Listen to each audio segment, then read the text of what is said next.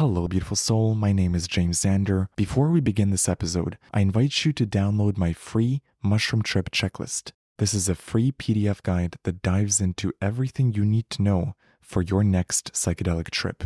What to do before your trip, during your trip, and after your psychedelic journey. Head over to mushroomchecklist.com to download it for free or use the link in the show notes. And now, enjoy this episode.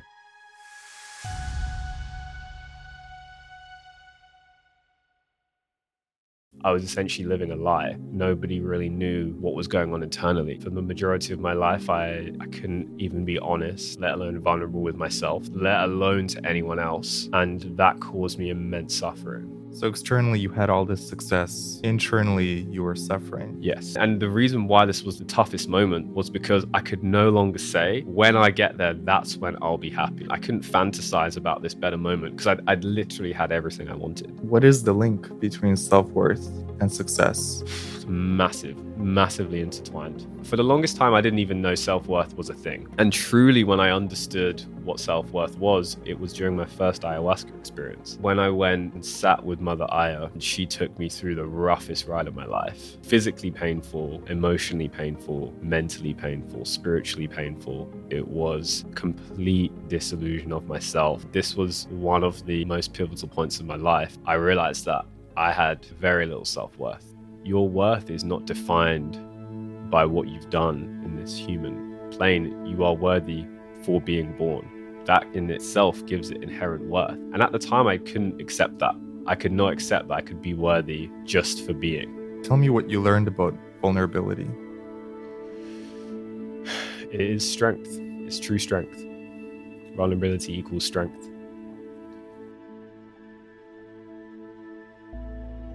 Today's guest is an entrepreneur, mindset coach, spiritual seeker, and the founder of Quantum Mind, a mastermind that helps people unplug from the matrix and transform their inner state. His mission is to raise the consciousness of 1 million entrepreneurs. Please welcome Ebrahim Cherner.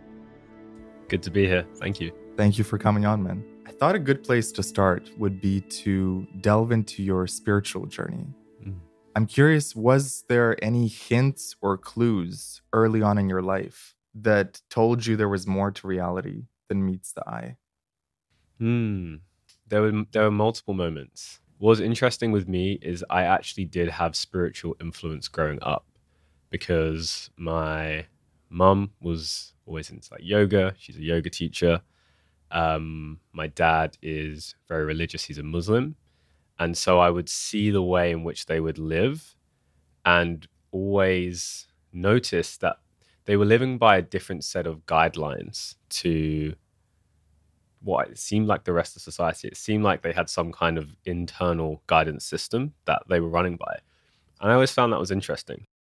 But when I was probably around 8 or 9 years old, my parents gave me the option. They said, okay, would you like to be like Christian or would you like to be like Muslim? So your mom was Christian, your dad was Muslim. Yeah.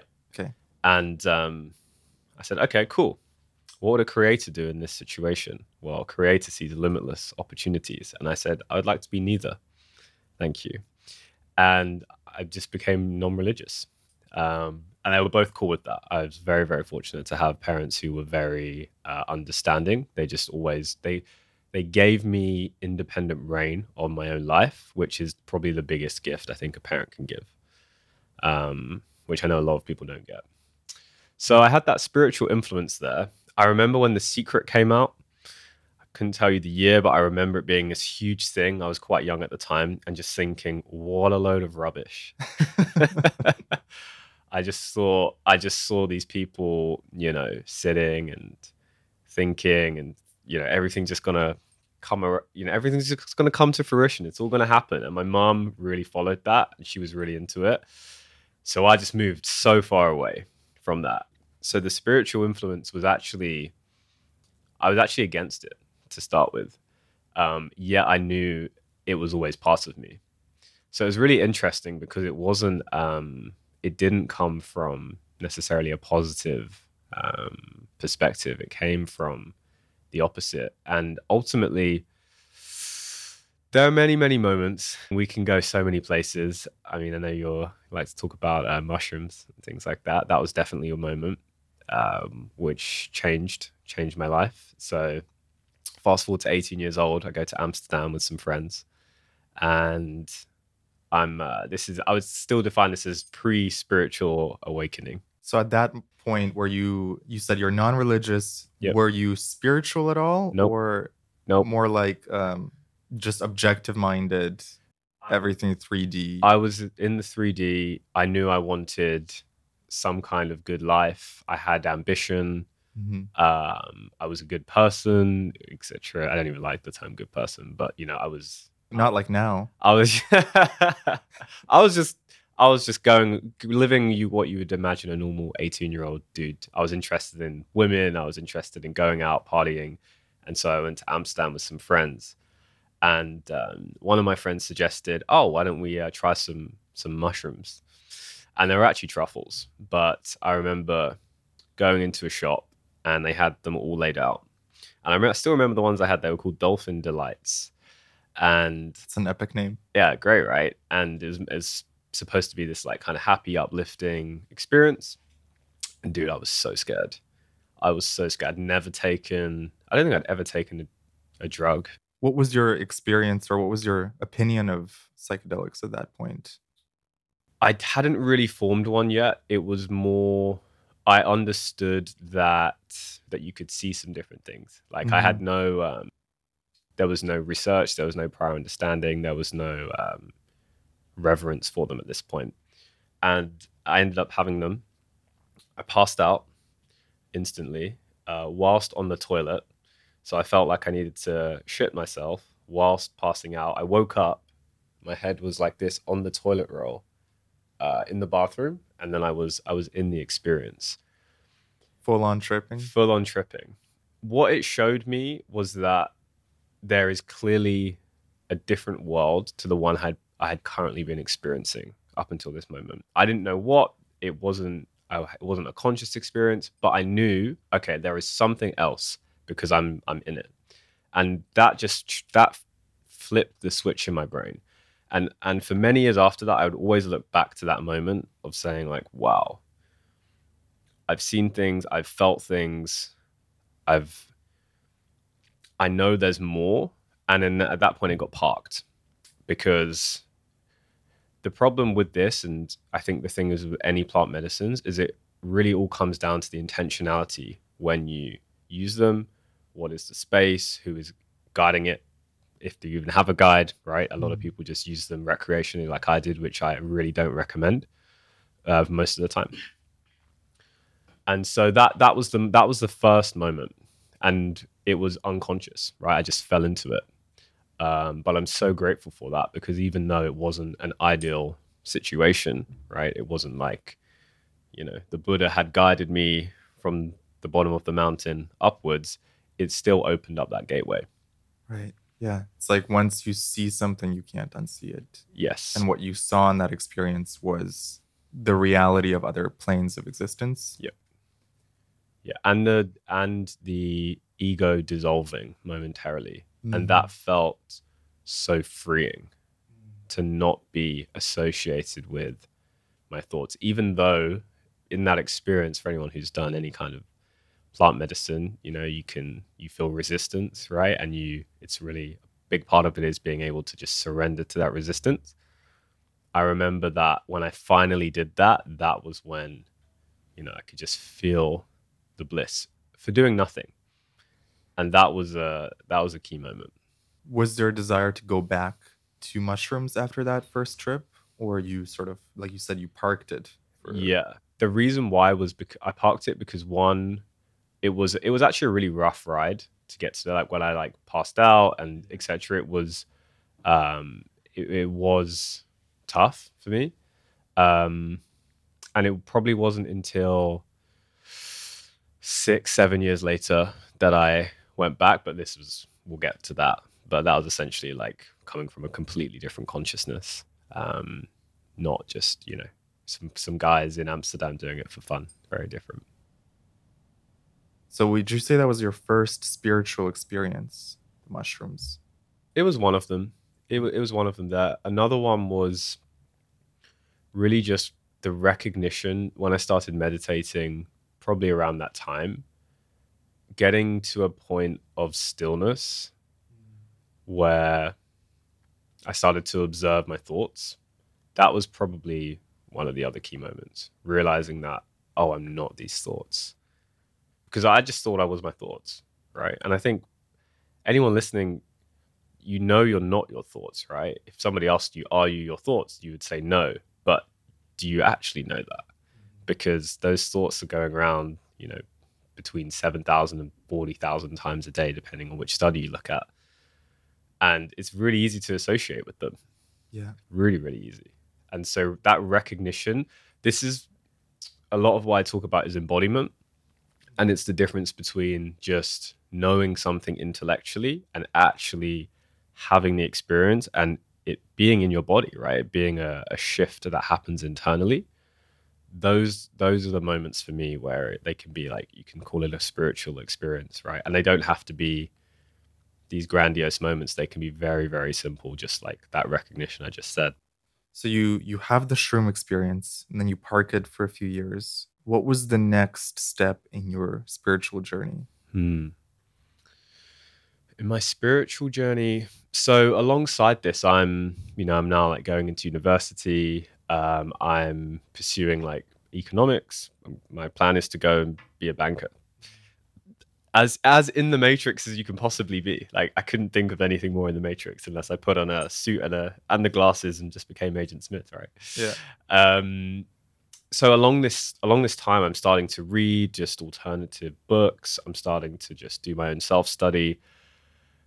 But what's interesting is like spirituality and business have always been two sides of the same coin for me. They've always been very interlocked. Like even meditation, which has many, many different purposes and benefits. One of them, you could say, is focus, right? Which directly helps with business. So I was always doing these things with the goal of wanting to just improve myself so I could be more productive, right? And so once I started to see the physical benefits in the 3D world of like, okay, I go meditate, I'm now more focused, I now do better in business, I now get, more out of the other side. That started to really re-entrain it for me. And then circling back to those when The Secret came out days, that started to like rewire things for me because now I could see, okay, what's the benefit in the 3D? Right. Mm-hmm. And I think for a lot of people, I know so many guys who are just closed off to spirituality because they think it's just, sitting, meditating, singing Kumbaya, which for some people it is, right? We're in Bali, right? So, and that's cool. Like I have total love and respect for those people. It's just not my path. Like my path is building like big businesses because not just for the sake of it, it's because it's what I love to do and it's in line with service. So when we were talking beforehand and I said, business and spirituality are one and the same, business really is a spiritual game. Yeah, when you said that, that really was like, ooh, like it kind of woke something up in me. Yeah. So explain that. Business is a spiritual game. Yeah. You don't see it as a money game or why isn't money a spiritual game? So do you see money in a spiritual sense? 100%. Okay, let's dive into that. Yeah. Like let's say someone is broke and they're doing financially poorly. Mm-hmm. How can they turn their situation around? Would you go the spiritual route? Would you tell them to hustle and grind? Where's the line? It's a good there's different times for different things, right? So there's a reason why if you look at Maslow's hierarchy of needs, at the bottom of it, you've got like your basic necessities like food, water, shelter. Bottom of the pyramid, you just need these things to survive. Air, right? You need that. Then a couple levels above that, maybe you've got like relationships, maybe you've got like your health. And then above that, as you go up, you get towards like self-actualization, which is spirituality, right? There is a reason why for a lot of people, most people don't have their spiritual awakening until 35 years old on average, right? And you could look at different numbers, but it's around that time. There's a reason for that. It's because by that time, you've usually got your basic necessities figured out. And once you've got that, right, and think about it from a spiritual perspective, all of that safety, that security, that's all very like root chakra based, right? It's that grounded, just foundation that you need. And for most people, when that's out of balance, right, that's the bottom of the pyramid. So everything else is just going to come collapsing down like a house of cards until you've got that, right? So I'm not going to go tell someone who's completely broke just to sit there and meditate and do mushrooms. They need to go out and actually like get themselves together, take responsibility from where they are, accept where they are, which to me is all spiritual, by the way, because acceptance is and surrender, is key to the spiritual journey.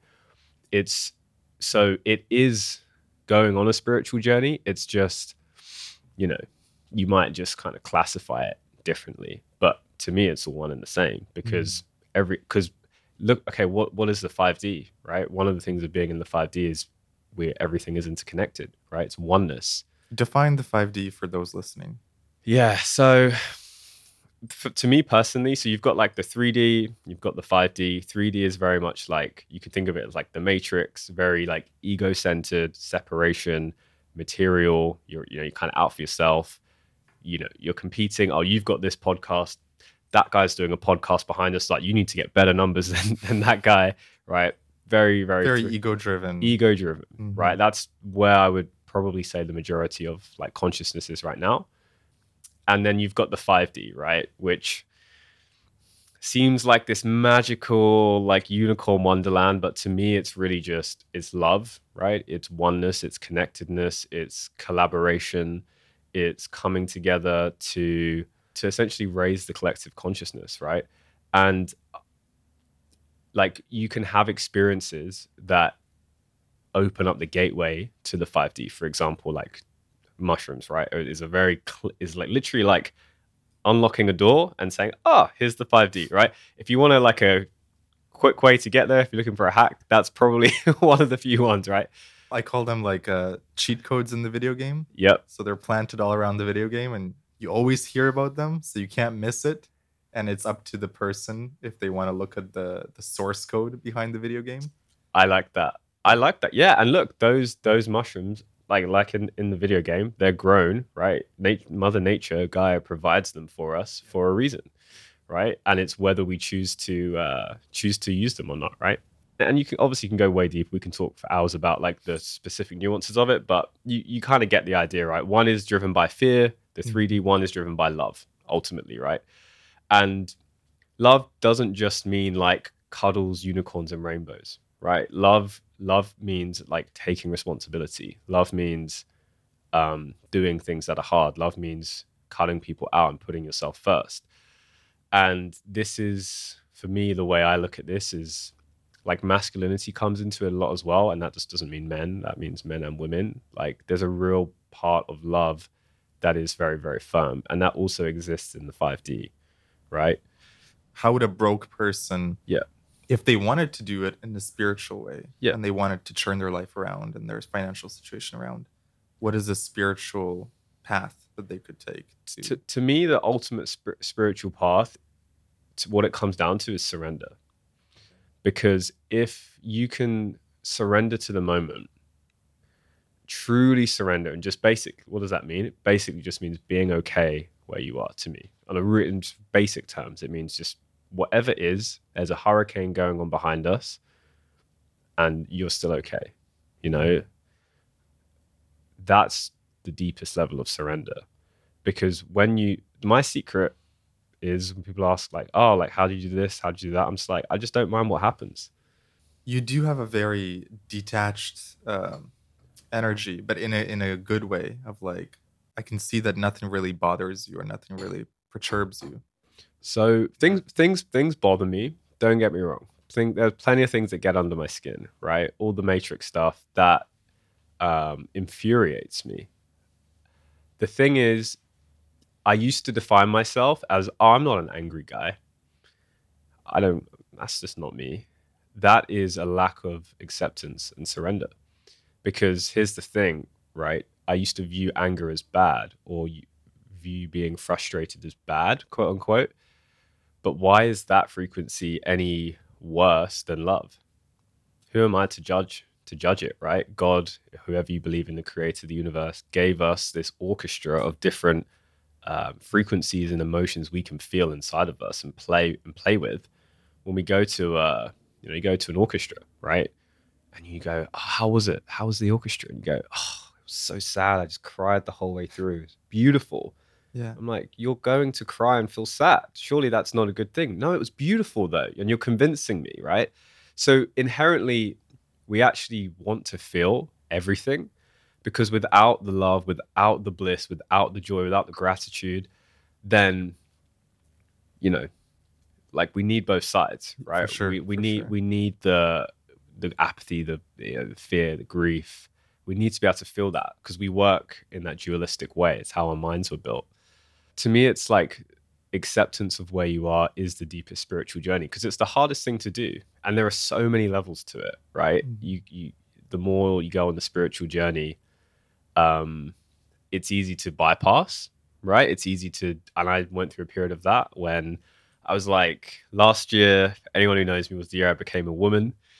What do I mean? What do I mean by that? I was just so in the feminine, so in flow, so just a leaf in the wind, surrendering all day, every day. Everything was falling apart in the 3D around me. Businesses were falling apart, relationships were falling apart. I had no idea where I was going. I lost 12 kilograms. But, I was in the flow, right? So you need both. And what did that teach you for this year? Are you now more balanced with not as much surrender, or how do you actually balance something like surrender? So I do think it can differ from between men and women, actually.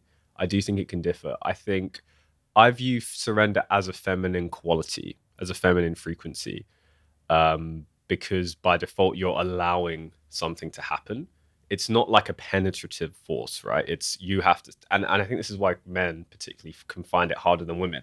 If you talk to the average woman, like, they generally are like, oh, just let it go, right? You could, like, you've got some big problem, in your business, and you're thinking about it, and you come home to, your girlfriend or whoever. She's like, oh, it's fine, just let it go. She's nurturing. She can just easily just be like, oh, it's fine, don't worry about it, right? Whereas, like, as the man, you're like, no, like, it's got to be this way. It's got to happen this way. Exactly. So in everything, in every single moment of life, there is an opportunity to surrender. Can you be okay with an angle being slightly off in this podcast after, and fully just let that go? Right? This is why business is a spiritual game, because it's the integration of these spiritual modalities into life, into every single moment, that to me is the highest spiritual path. Because I did that. I spent that year being fully detached, out in the mountain meditating all the time. And that was great. It was lovely. But what actually happened? Like, what did I achieve physically? Not that much. So that balance is key, right? And this is why I like to use opportunities in day-to-day life to surrender. Like, I'll give you a perfect example, right? So moved into this new villa in Canggu, beautiful place. On the day we were meant to move, the agent comes and says, oh, sorry, it's not available anymore. We've paid, etc. We're literally moving from Uluwatu, which is South Bali, up into Canggu. But don't worry, we've got this other one available. Oh, how much is it? It's kind of big. It looks kind of nice. Oh, it's the same. Okay, cool. We get there. Staff of 6 people, greet us. The contract says a completely different number. It's 3 times the amount to what we paid, right? Oh, don't worry, it's fine. We've spoken to the owner. Cool. Okay. Turns out this woman is an international scammer. And it all kind of, this whole tumble of lies gets figured out, right? And we have to leave this villa. Police are getting called. I also had Bali belly during all of this, which I'm still recovering from. The timing of that, right? Yeah, and a whole host of other things, right? And it tends to I've noticed it tends to happen that way, right? So all these things are happening, right? And so this is where you ask, okay, how do you if you want to get out of a situation, if you want to go from being broke, how do you incorporate the spiritual journey into that? That's the opportunity right there in that moment. Do you decide to go into fight or flight, fear mode, victim mentality, all 3D? Or do you choose to see the higher perspective? Do you choose to see the opportunity in that moment? And, chose to see the opportunity in that moment, figured it all out. Everything was fine. So how did you figure it out? So obviously there's the physical 3D part, right? Of like having the right conversations, being able to negotiate and all these things, right? So there's all that side of it. But the interesting part to me is the bit before that. The interesting part is, okay, well, what state was I in? And this is the key thing, right? My number one asset is my state, because that's the thing I'll invest most into, right? Into being, and like I always say, internal state equals external reality, right? And we can go deeper into that. But in that moment, I know there's a whole host of things that need to be dealt with. So the question is, do I come from this like tensed, fearful state of like thinking about all the worst case scenarios? Or do I just, first of all, process the situation internally, take some time, relax through it, let it go, surrender to it, and then approach it from that state, right? And then guess what? That's when the solutions came. That's when we were able to figure out what's actually, what even is going on, right? Because before that point, we didn't even know we were getting scammed. So it's always state first in these situations. And that is the point where you are most resourceful. When you work on your own state first, that's when you're able to tap into resource, creativity, figure out solutions. So this is exactly how you get out of that state of being broke, right? When you're in that state, you're not going to want to hear, oh, just go and meditate and surrender. You're going to say like, F off, I need to make money, right? And yes, while I agree, equally, if you're doing that from a state of tension and fear, you're only going to attract more of that. You're only going to create situations that reflect that. And I did this, right? I'll give you a perfect example. When I started my first marketing agency out of university, so I was in my final year, I would have been like 21-ish, roughly, something like that. Why did I start that business? Well, I wanted freedom, and I wanted external freedom, I should say, right? So like time, finance, location, right? I didn't know what internal freedom was at that point, which is a completely different thing, which we can talk about. And I wanted to escape the 9 to 5. I wanted to escape that whole matrix arc of working in a job. I saw all my friends doing 7 interviews to try and get a job at some bank, only to get rejected, who are way more intellectual than me, way smarter than me, way more capable in that field. And I thought, what? And I had this opportunity. I'd put 5 years into this degree, into pursuing this field of finance, and I didn't even apply for a single job. And like my friends were like, what are you doing? That's correct. You've just invested all of this energy and money. Like it's a ton of money, right? Is it because you knew that you were going to be an entrepreneur at that point? It's because I knew I didn't want to go down that path. Okay.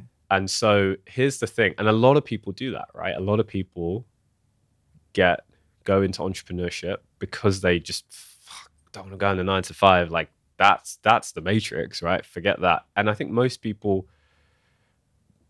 that's what they want. But here's the thing. That's still fear. It's still it's still separation. It's still resistance, right? And so I brought that fear-based energy into my business unconsciously. And so guess what? That doesn't go until it's processed. It doesn't go until it's let go of. And so, well, then what happened is as I would build my business, I would get more clients. I remember this was a couple of years ago, like built this agency, was, did the multiple 6-figure agency, like what everyone online seems to want, right? And I remember being in Greece and I was sitting on top of my Airbnb, 3 bedrooms, locked down, no one was there, like you were talking about Bali. Beautiful, right? Glass of wine, watching the sunset, just the most beautiful moment. And internally, I was riddled with fear and anxiety that everything was just going to fall apart, right? I was just in this fear state constantly, and I couldn't really figure out why I was so scared. Where do you think that was coming from? It was coming from the fact that I brought this fear energy into the business. I hadn't, this is the thing, like the external was say here, but my identity, my internal world was here. I hadn't done the inner work to match it to where I was externally, and so that the internal world will always win. It will always find a way to self-sabotage, to find a way to bring it back down to where you think you should be, right? Because you reality is essentially a reflection of your thoughts and feelings, right? Your internal state, essentially. It just sometimes takes a little while to catch up, right? So externally, you had all this success. You were sitting at the rooftop of this Airbnb, beautiful view. Internally, you were suffering. Yes. And also fearful. And the reason why this was one of the toughest moments was because I could no longer say, when I get there, that's when I'll be happy. I couldn't fantasize about this better moment because I'd literally had everything I wanted externally. All the things the money, the penthouse. Yeah. All of that. Yeah. I had it. I was living that reality. And what was funny is I was on the way here this morning, and I was on my scooter, beautiful sunny day, on the way to come and do this podcast. And I was just like, I just had this little moment to myself where I just had a little smile, because I was like, oh yeah, this is exactly the reality that I'd been like creating internally for like the last couple months, and here we are. Like exactly it, right? And it's beautiful to have those moments because it's just always good confirmation. Right. There's always a little bit of a delay, right? There's always a delay. So it's interesting when you finally reach that 3D point and you're like, oh yeah, this is what I was intending 3 months ago, 2 months ago. Yep.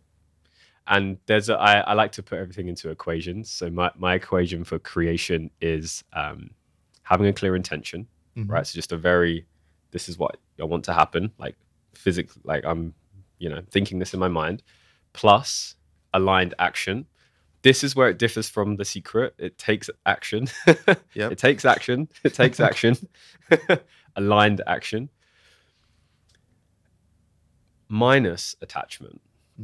And this was the bit I figured out afterwards. It's minus attachment. You have to take away the attachment to the outcome. That is the secret to having any reality you want. Because what happens is when you have the attachment on it, right?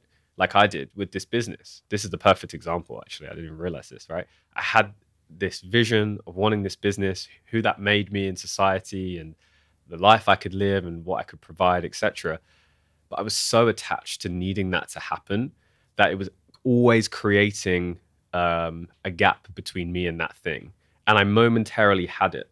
And in this moment in time, I had it. But here's the thing. I created a scenario where it all came toppling down. Within 48 hours, half of my client base canceled, seemingly out of nowhere for no reason, right?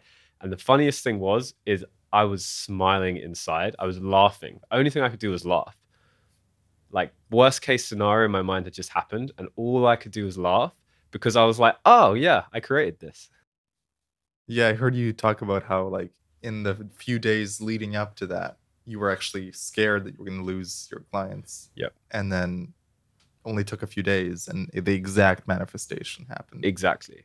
Yeah. So we're always manifesting stuff, right? Every single moment. But no one wants to pay attention to the things we're manifesting that we don't want. Yeah. Yeah. And so this is why when we talk about like manifestation and spirituality, it's all beautiful stuff and the intention's beautiful, but it requires releasing of all programming, all like held traumas first, because otherwise you're just manifesting shit you don't want. And so that's why it takes that inner work. And that's why I don't, even like in my mastermind, like I don't even share a lot of those like techniques and things yet, because I want to make sure we've like cleaned everything out first, right? So then you can manifest from a purer state, because otherwise you're manifesting with distortions, right? Manifesting based on ego. And, you can do that, but it's clearing those blocks, right? Exactly. Doing the inner work. Yeah. It's easier to just like let go of the rubber band, right? You always hear that rubber band or slingshot analogy. It's so much easier just to like let it go and just you get the slingshot effect forward. So I'll circle back to the clearing the blocks. Sure. I'd love to jump into your story going from 3D to 5D, going from, losing all your clients to going on this spiritual journey? Mm. Because we talked a little bit about it last week, and I found it so fascinating. Would you do the honor of telling us the story of, this whole journey that you went on? Yeah. God. So what's interesting I've noticed with any spiritual journey is it's so non-linear, right? It and you can explain it in a linear way, but the reality is these things happen in such a crazy and chaotic way.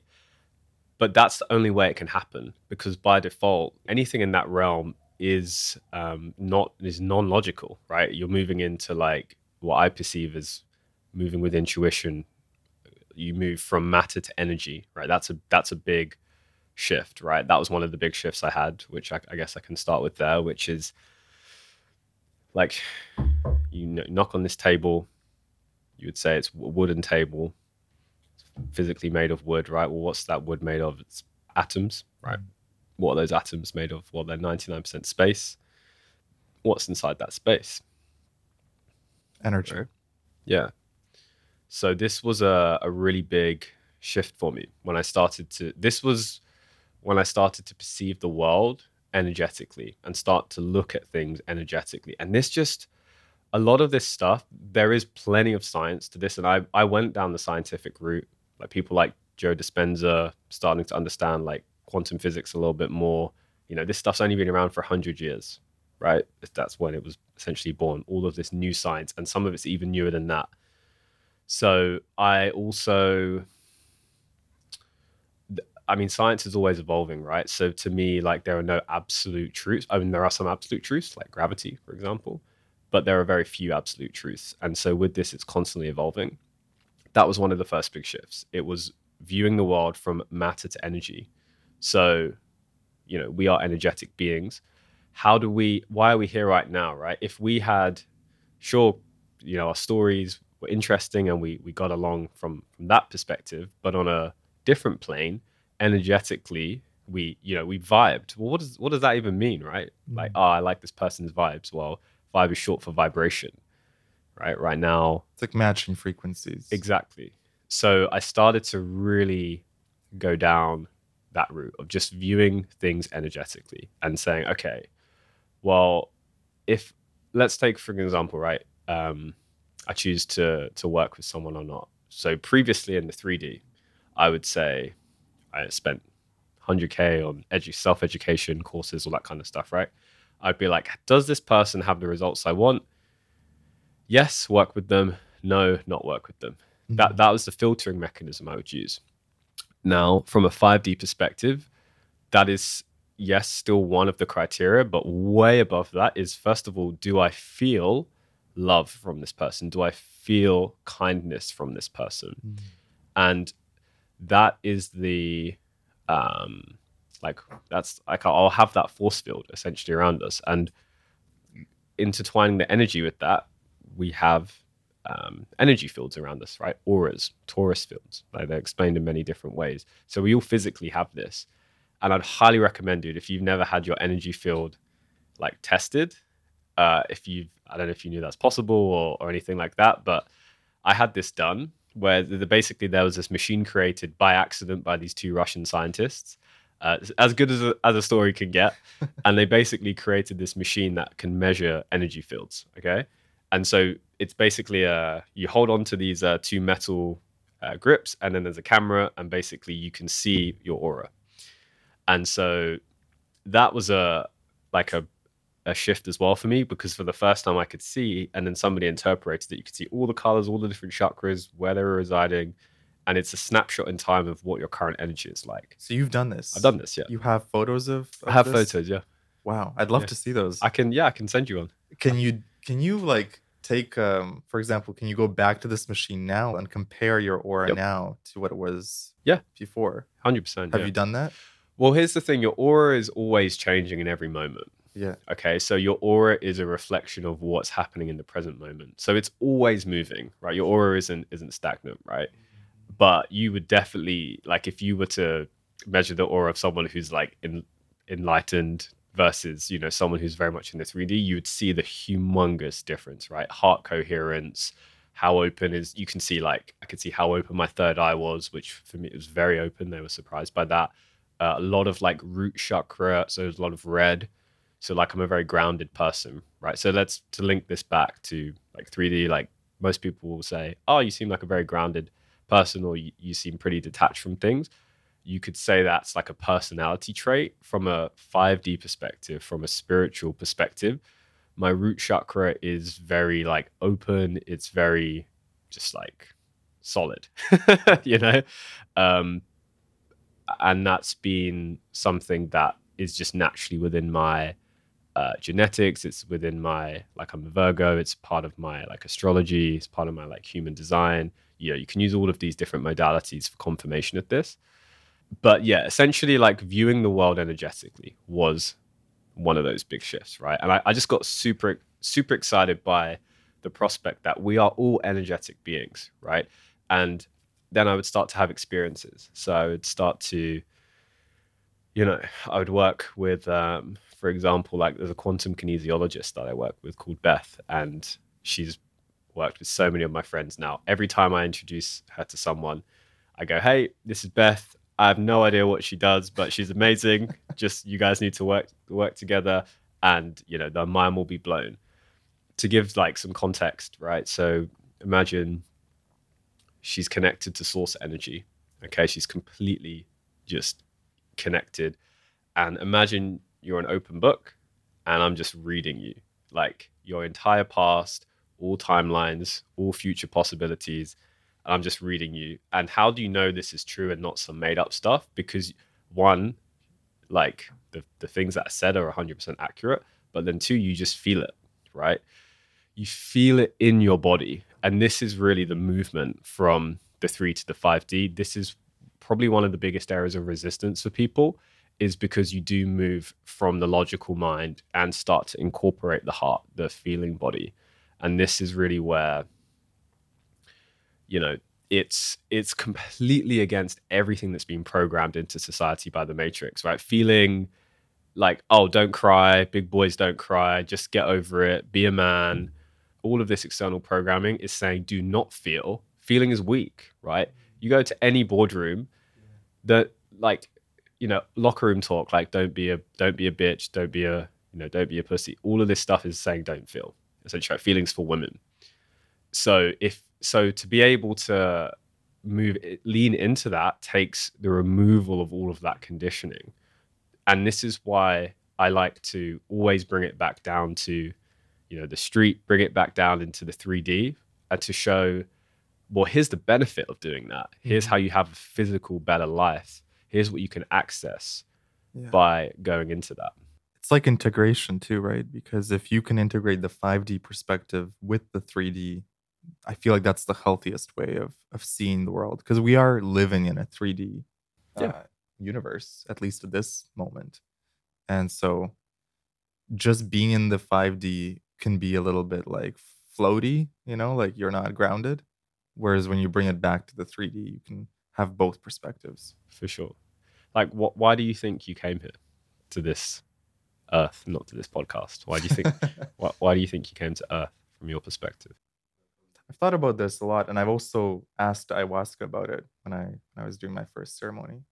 So I think purpose-wise, I came here to uh, raise the consciousness of humanity, and also uh, introduce plant medicine to more people. And that's a big part of my mission. Mm-hmm. But there is also a part of me that feels like that we come here to just have fun as well. Like, that it's a fun experience to become human for 60, 70, 80 years. And so part of me just thinks like we come here many times to experience life, learn lessons, go back. It's like a school. But why do you ask? I think moving into, as you go on the spiritual journey, it can be easy just to want to be, you know, in service, just to want to be in the 5D, just to want to help people.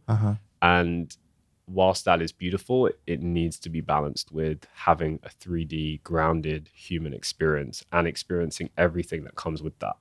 Because otherwise you're denying part of your existence. So it's beautiful that you feel there's both. Equally, you can be too far on the other end, which is just having that 3D experience, right? And denying the spirit within. Mm-hmm. And so let me take you back to that. You're in Greece. Was that like one of the toughest times for you in life? Yeah, it was. It was definitely one of the toughest times. There were other times as well where I was like struggle financially. Like that was a big part of my journey as well. I think it's for a lot of guys. Finances, right? Scarcity is one of the things programmed into the 3D, right? It's also because men define themselves by money so much. Self-worth. Mm, We can talk about self-worth as well because yeah. it's hugely tied to money typically. What is the link between self-worth and success and self-worth and money? Massively intertwined. And when I realized that the guys who are most successful have very high self-worth, even if it's not warranted self-worth, yet they're still successful. I was like, okay, there's something I get to figure out here, right? But how can I do this in an integrated way? So for the longest time, I didn't even know self-worth was a thing. I didn't even, if you ask, the first time I heard about it was, I was at university in our enterprise center.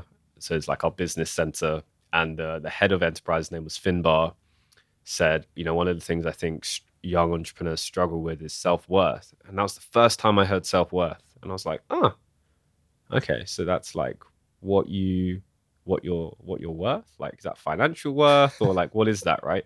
Yeah. But it planted the seed. And truly, when I understood what self-worth wasn't even that many years ago. It was during my first ayahuasca experience. It was when I went and sat with Mother Aya, and she took me through the roughest ride of my life. It was deeply physically painful, emotionally painful, mentally painful, spiritually painful. It was complete disillusion of myself. And I realized after going through this experience, and I remember laying on my side, right? You usually lay on like a mat or a blanket or something. And I remember I was in the fetal position and I was just covered by this blanket, by this white, thin blanket. And I remember opening my eyes. It was the morning after. And I just remember feeling so fragile. I felt like if you just touched me, I would have just shattered. It felt like all of the layers of armor, of protection, of ego had just been fully removed. And as I got out of that blanket, it was like being reborn, like a little baby bird. And I just remember, I've got goosebumps on my arms right now. You can probably see. This was one of the most pivotal points in my life because I realized that I had very little self-worth. And it was a scary moment because my ego was saying, what do you mean? You've got plenty of things to be worthy for. You should be worthy for this. You're this person. And it was all external. I didn't even feel, I was with some friends and an ex at the time. I didn't feel worthy of even having those relationships with those people. And the shaman, who's incredible, his name's Anthony, one of just beautiful soul, explained to me what that was and what self-worth was. And we used that as the talking point for the whole group. And that was where the healing journey began of self-worth, of realizing that what he said to me was that your worth is not defined by what you've done in this human plane. You are worthy for being born. That in itself gives it inherent worth. And at the time, I couldn't accept that. I could not accept that I could be worthy just for being. I think particularly in men, I think it's slightly different with men and women. I think women can accept that a little bit easier, but as a man, there is an element where we do create our own value, right? There's a real thing to that, right? Through building, through creating, through becoming more intelligent so that we can do things. There's a real part to that, right? So that part, which I knew then and still do believe to be true, that we do create our own value, couldn't accept the self-worth part. How could I be worthy if I'm like laying back just for being born, right? Well, how does that give me any worth, right? So it's a bit of a dichotomy. And so how did you come to understand that? It was a journey. It was a real journey. I would say one of the pivotal moments was working with another shaman, funnily enough, not in plant medicine. I worked with someone called a Hayoka, which is essentially means sacred clown. And we went through this process to, which he would describe as trauma release, essentially going back to moments in the past and going through a specific process to release them energetically, which I did. And I realized that so many of the things that had caused me pain, whether it was a heartbreak, whether it was, my parents splitting up, my dad leaving and me grabbing onto his leg, not wanting him to leave and feeling unworthy as that little child, all these micro moments that build up this use case to create the illusion that I was not worthy, I was able to let them go. And I was able to do that myself. I was able to do that by self processing it, by allowing the energy to pass, because essentially the way these things are created is just simply by the mind. So the memory, repeating that memory in the mind, which then causes an emotion in the body. And what is an emotion? It's energy in motion. So it's energy which gets trapped in the body. Mm-hmm. And that's what causes the lack of self-worth. That's what causes the heartbreak. That's what causes, the resentment to the ex. That's what causes the anger, right? Stuck energy. That's all it is. On the most foundational level, you can use any modality. You can use plant medicine. You can use therapy. You can use going to a retreat. You can use doing 10 days in darkness. You can use any modality. At its core, what's happening is you're just releasing energy. And energy wants to flow. All energy wants to do is flow, can't be created or destroyed. So until we realize that we are the only ones keeping that energy trapped, it is our decision, whether that's a conscious decision or unconscious decision. I would argue it's almost always unconscious. Once we accept that and take responsibility for our own, for our state where we are, then we can say, okay, actually, I can release this now. And that's why for some people, 10 years of therapy to get to the point where they realize that their mom actually did love them or their dad was actually proud of them can be the right path for them.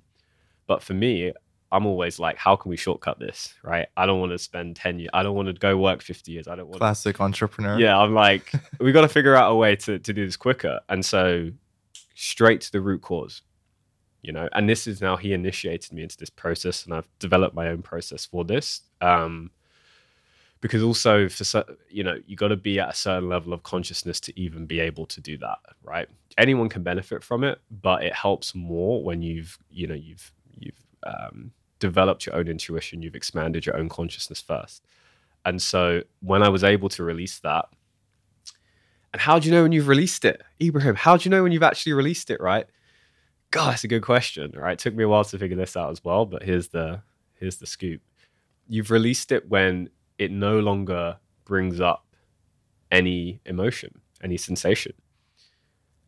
That's when it's gone, right? When it's neutral. When it's neutral, yeah. Mm-hmm. Or even better than that, I can now look back at previous events and traumas, and I like, even now I'm smiling because like I'm laughing. I'm enjoy about them. I'm like, oh wow, that caused me pain for so long. It's funny, right? And this is when I also learned, right? Sacred clown, Hayoka. I'm laughing through this process. I'm having like a beautiful time. I'm literally in pain from my stomach being tense from laughing so much. Like I've literally got those like stitches in my stomach. So is that why it's called Sacred Clown? Yeah. I mean, you can Google Hayoka Sure. after to what it actually is, but essentially it's humor is part of that process. For me personally, I do think that there's a time and a place for humor, so I don't always use it. Because I've guided people through the most traumatic things any human can experience to be able to release, and so I have a very high degree of reverence. There's a time and a place to create certain humorous moments. It very much depends, and that's why with my mission to want to help millions of people go through this process, I'm still in this process of like figuring out, okay, how do I make this applicable so they don't have to book, to be able to have the finances, first of all, to book a session with me. For then also, the other constraint is for me I can only do so many of these sessions, right? One-on-one. So how can I make this applicable to everybody? Right. And that's my current like path, what I'm also working on, right? To be able to because everyone can do this. I fully believe everyone can access this ability to release. I don't even like the word trauma, just release, right? Can you run us through a process of how someone might be able to release trauma? Yeah. Is this something someone has to have a guide for, or can they do it themselves? You can absolutely do it yourselves, right? Of course, like with anything, right? You get a one-on-one coach in the gym, you're probably going to get different results to if you're just going to the gym for your first time. However, you can absolutely do it, right? And everyone's already doing this, right? When you cry and, from you're something releasing. hard, you're releasing, right? So, and how do you feel after crying? Right? I have so many girlfriends who are just like, how was your day? Oh, I just spent the morning for the first hour crying. And they're so happy. And I'm like, really? and you're having a good day? They're like, oh, I'm having the best day. What did you do? I just had a controlled cry earlier. Yeah. Controlled cry? Yeah, one of my friends does that, which I thought was dope. What is the controlled cry? Just, something. So in this specific example, so she's very busy life, busy job, all these things. I only have 15 minutes exactly. to cry. All right, get the tissue box out. Let's go. I've released 40%. All right, I'll do the other 40% when I get back from work. So you can make this as practical as you want, right? That doesn't sound healthy. Yeah, I know. But that's the thing. It's meeting people where they're at. Yeah. You know what I mean? Meeting people where they're at. But it is funny. Yeah, I thought it was hilarious as well. So she book it in her calendar. Yeah. Monday, 9 to 9:15. Yep. Yeah. Any high flying female execs, if you don't have time for letting go, just put it in the calendar. Oh man, that's funny. So yeah, run me through a process that maybe the listeners can go through if they're feeling stuck energy or trauma that keeps coming up for them. Yeah. So that's the place to start, right? It's what is coming up, right? That's the place to start, because if you're just curious, that's not a good enough reason in my experience, right? Curiosity is great and it's good. And I'm a very curious person, but there needs to be a real, there needs to be an emotional charge attached to the reason you're doing something. There needs to be a clear intention and purpose, because that's what you're actually going to get out of it. If you're just kind of curious, showing up to something, well, guess what? The results you get are going to be just all right. They're going to be okay, right? So and this is why acceptance is so key, because you got to first of all accept where you are and be like, okay, I'm heartbroken right now, right? And sometimes you can just be lying to yourself, right? I've been in that situation and I'll be like, oh yeah, I've experienced heartbreak a couple times. I'm fine. How you doing? Yeah, I'm good. Just like using this energy for positivity whilst denying that, right? So like heartbreak is a typical grief. Yeah, well, grief. Right? Not allowing oneself to grieve. Yeah. Or if you've experienced any, physical trauma, that can be something that gets really trapped, right? Whether that's, when you're younger. These things that you typically really notice yourself pushing down, what's the thing that you find yourself just running away from? And here's the thing. When this event happened originally, let's say it was 5 years ago, 10 years ago, 20 years ago, it was stored in the body. So that event, when that happened, let's just use.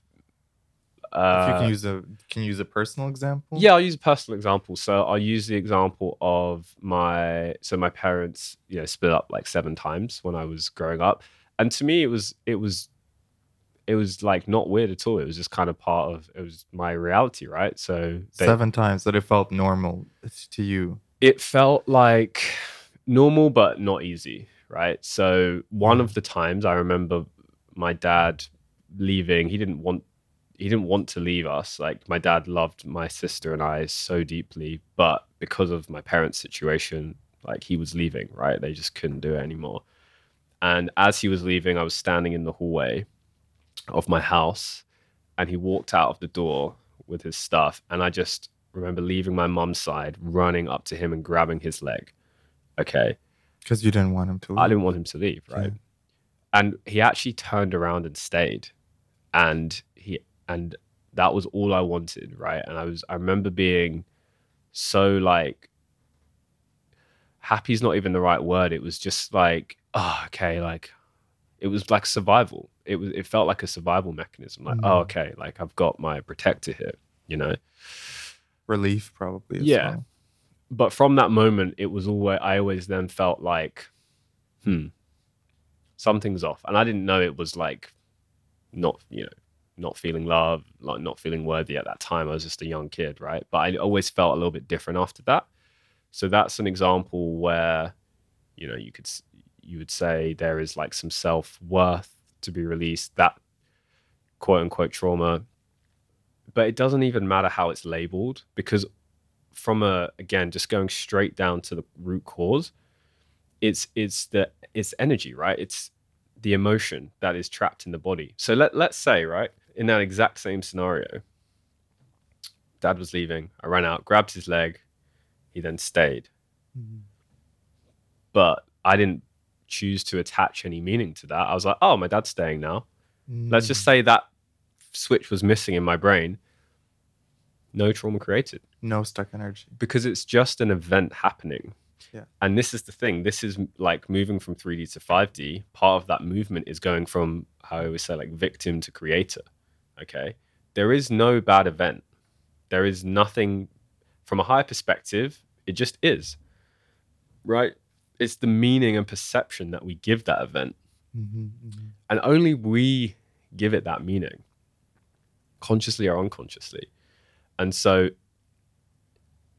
in that second scenario where he then stays and I go, oh, cool, dad's staying. And I just move on with my day, right? What happens when you step on your dog's foot? It screeches, it will bark, it will shiver for a moment, it will shake.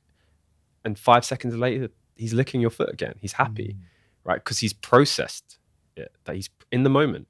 And that's innately like what we can do. We can all do that. And this is why I talk about using life's provocations, situations as opportunities in the moment. I think that's the most powerful, right? So that's how you can start processing right now. And so this event with your dad, were you able to process that with the shaman or by yourself later on in life? It happened in spurts because I didn't have a robust system like I have now to processing. So part of it also happened during a second plant medicine ceremony where I was working with peyote. I don't know if So it's like a father medicine, very different to ayahuasca. And I really connected with my dad during that. And I realized how much unconscious resentment I had towards him because he wasn't around like I wanted him to be, because he said no to things, because he was always stern and strict, because, name the story. And then in that ceremony, I realized that he's a 60-year-old man who came to the UK at 9 years old from Africa, where they were living an amazing life, and had to come here basically at gunpoint with the opportunity to start a new life from scratch with nothing. So he went from living this amazing life to not poverty, but like on that line. So all he knew was hard work. And why did he want to work hard? To provide for the family. So all of that time he was sacrificing for me. And I never really even felt the true gratitude for that. I only saw myself through the victim lens, is what it came down to, of like, oh, why I wish he was around more, etc. And to be fair, as a kid, we don't have that awareness, the higher awareness of our parents are they're doing their best. Yeah. And they have their own traumas that they might not have healed. It's only when you grow up that you really realize the sacrifices they've made to provide for you. Yeah. And so I guess that's why it's so easy for as kids and teenagers to have that stuck energy and to accumulate trauma. Yep. Right? What did peyote teach you about your dad or about your relationship with your dad that helped you unblock that trauma? It helped me realize that he's a human being. He's not a superhero. Because I viewed him as my dad, right? Even that's a label. His name's Zul. Zulfikar is his name. Cool name. Yeah, it's a cool name, right? I realized that he was a person, and he was, like you said, doing the best that he could do. And that fundamentally changed my relationship with him, because now I could view him in that way, not just as my dad, right? Which has a whole host of attachments and connotations and responsibilities around it. I could also view him as a person, right? And God, I felt just the amount of love that opened up in my own heart, which I could now encompass him in. When I realized that, was beautiful. And I didn't, and again, I was unconscious to this. I didn't know that was there. If you asked me before that, I'd say I've got a great relationship with my dad, because on many levels we did. Right. But the plant medicine showed me what was yet to be revealed, the peyote. And from that point, our relationship has just blossomed. Not because I told him about that experience. I think he wouldn't even have a clue. Even if I explained it to him in the depth, he wouldn't have a clue what that meant. But just from my side, the trauma being healed, it healed our relationship. And now we have these like beautiful, in-depth 4-hour-long calls. You know, I used to have so much resistance to his religion, following Islam. I'm spiritual, you're religious, we have different views. And now just, again, it's all the same. Like the essence is, yes, there are many parts of it I don't agree with, but at its essence, from a higher perspective, it's all pointing towards the same thing. So yeah, it completely healed and transformed our relationship. Wow. Yeah, it sounds like peyote is a powerful medicine. Yeah. I haven't done it. I've done ayahuasca. I've done mushrooms, a couple other things. What was the lessons you learned from ayahuasca? Oh man, how long we got? I would say the biggest one was around self-worth, like we talked about. I think that was the core. I've had a few experiences with Aya. I realized that as well. We can also have all of the intentions we want. We can have all of the goals we want. And ultimately, if the universe has another plan, that's what will happen. Do you believe in destiny?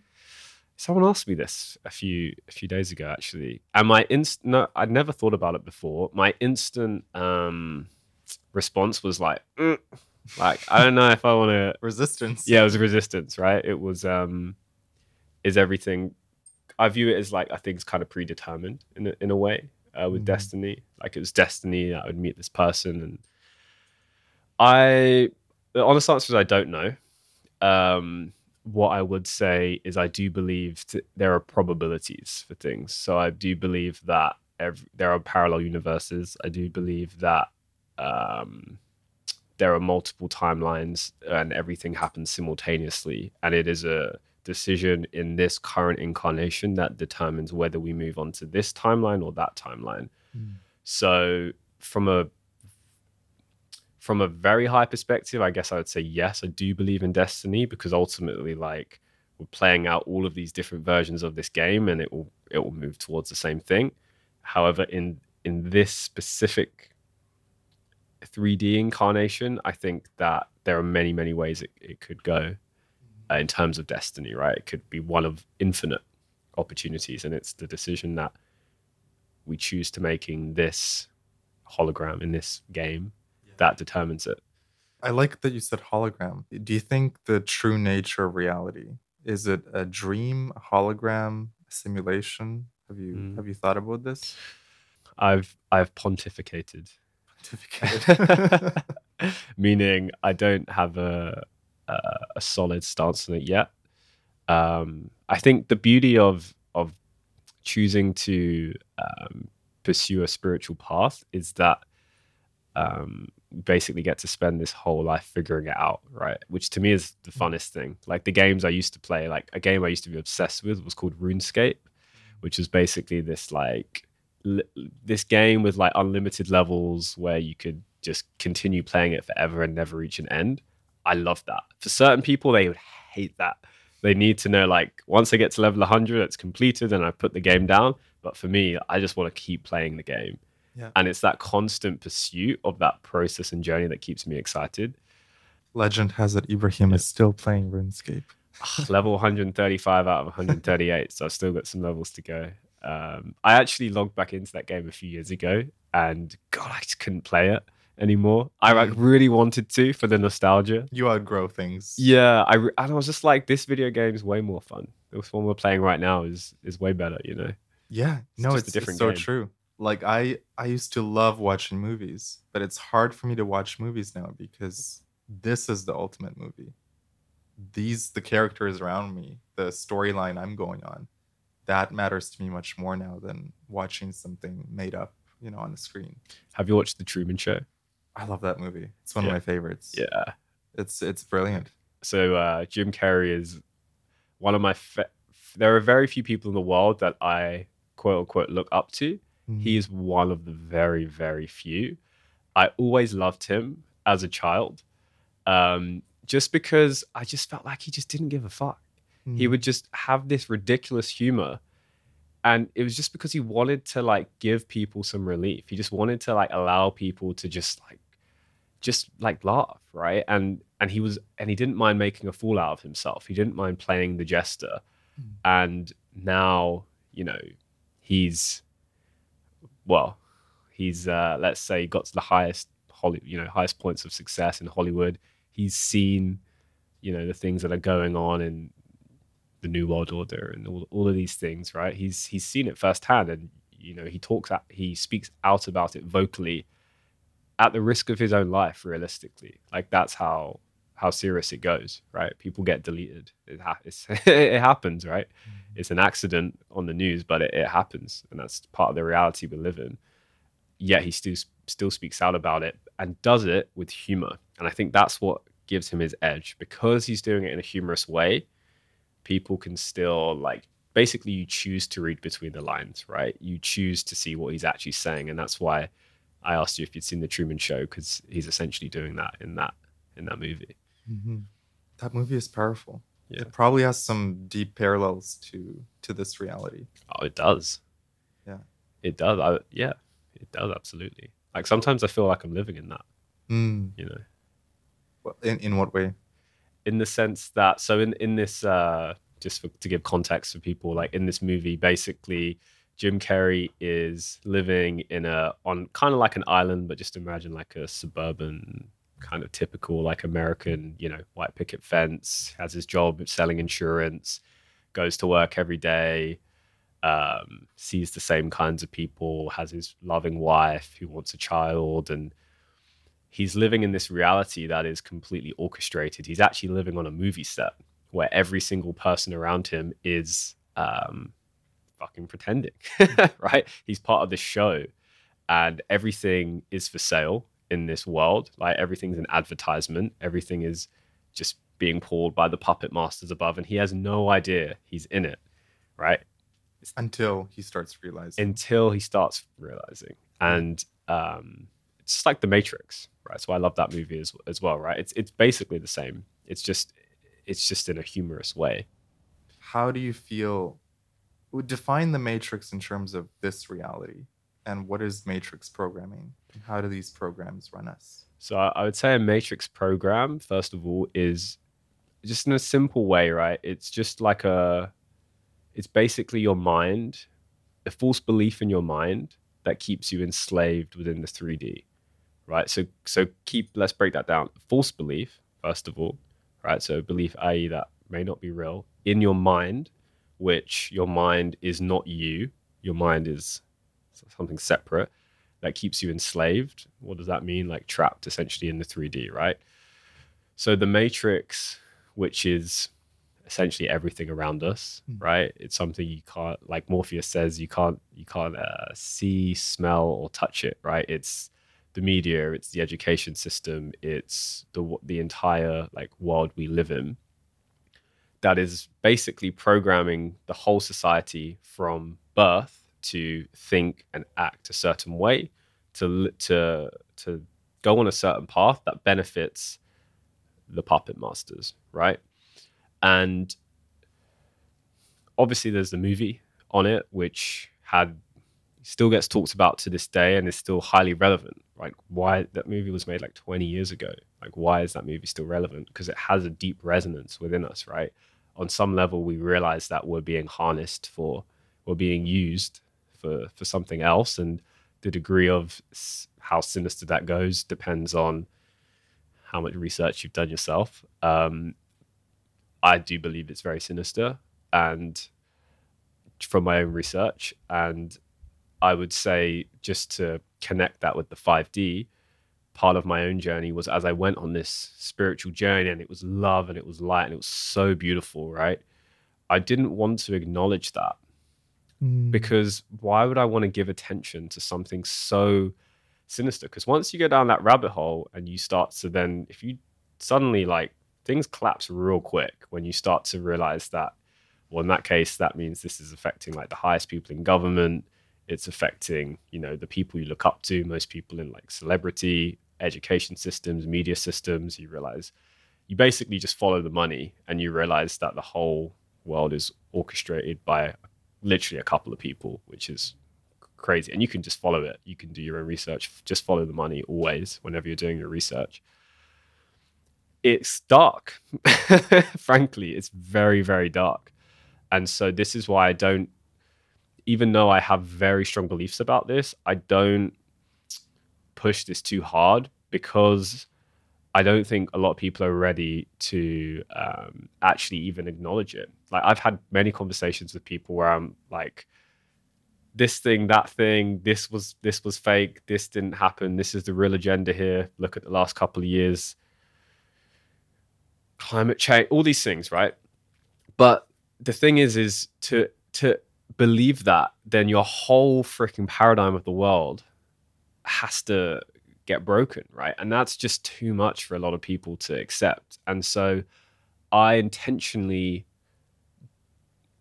only started looking at that once I knew I could hold enough love and acceptance in my own heart, once I'd done enough healing myself to be at the point where I can hold this reality in love, and I can still have full love and acceptance for all of what's going on. Child sex trafficking, right? Things going on with jabs, right? All of these different things. To be able to acknowledge that exists requires such a high level of love for self and the world, to not go into a deep, dark hole of depression and apathy and think, well, what's the point? So I choose to educate myself. I choose to have this knowledge so I'm not ignorant, so I can acknowledge what's really going on, and at the same time hold space for other people going through that. Equally, I don't talk too much about it, because I just don't think people are ready to even accept that. And also, everyone thinks you're a crazy conspiracy theorist, which is fun in itself, but that's a whole nother story. How do you balance that perspective of, on the one hand, from the 5D perspective, everything is perfect, everything is love, everything is light, and then this other perspective of, well, actually, if you look deeper into some of this stuff, it's quite dark and quite scary. I'm so glad you asked that, because there is no other hand, right? There's no like one side and the other, right? So the mind works on dualism, yet it's all the same. All of that darkness, by default, is, from a 5D perspective, is part of love, right? So there is no balance. From the highest perspective, there isn't. Now there's the human game where you're like, how can this exist? That's a different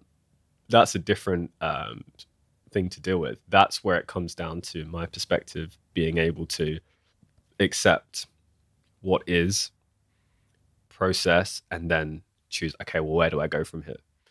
And that's where that's a different human game. But there is no dualism between these two things. From the highest perspective, it's all one.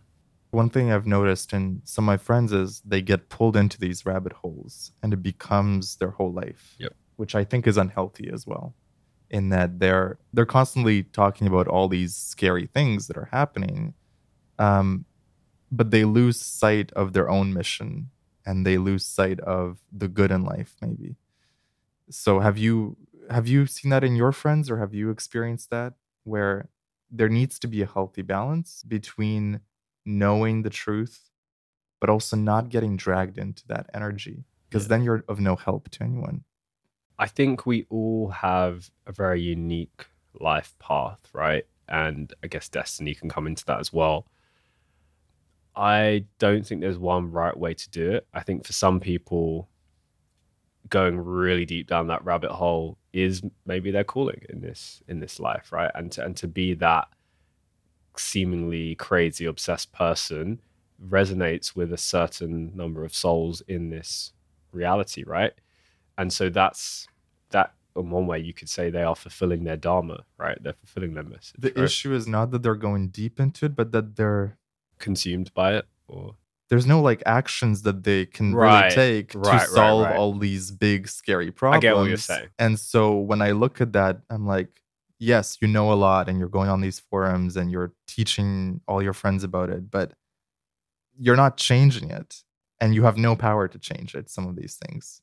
So that dilemma of this thing is happening that's evil, yes, and like, what can you do about it other than hold a sign somewhere, which doesn't really work. So hold it for long enough, maybe some.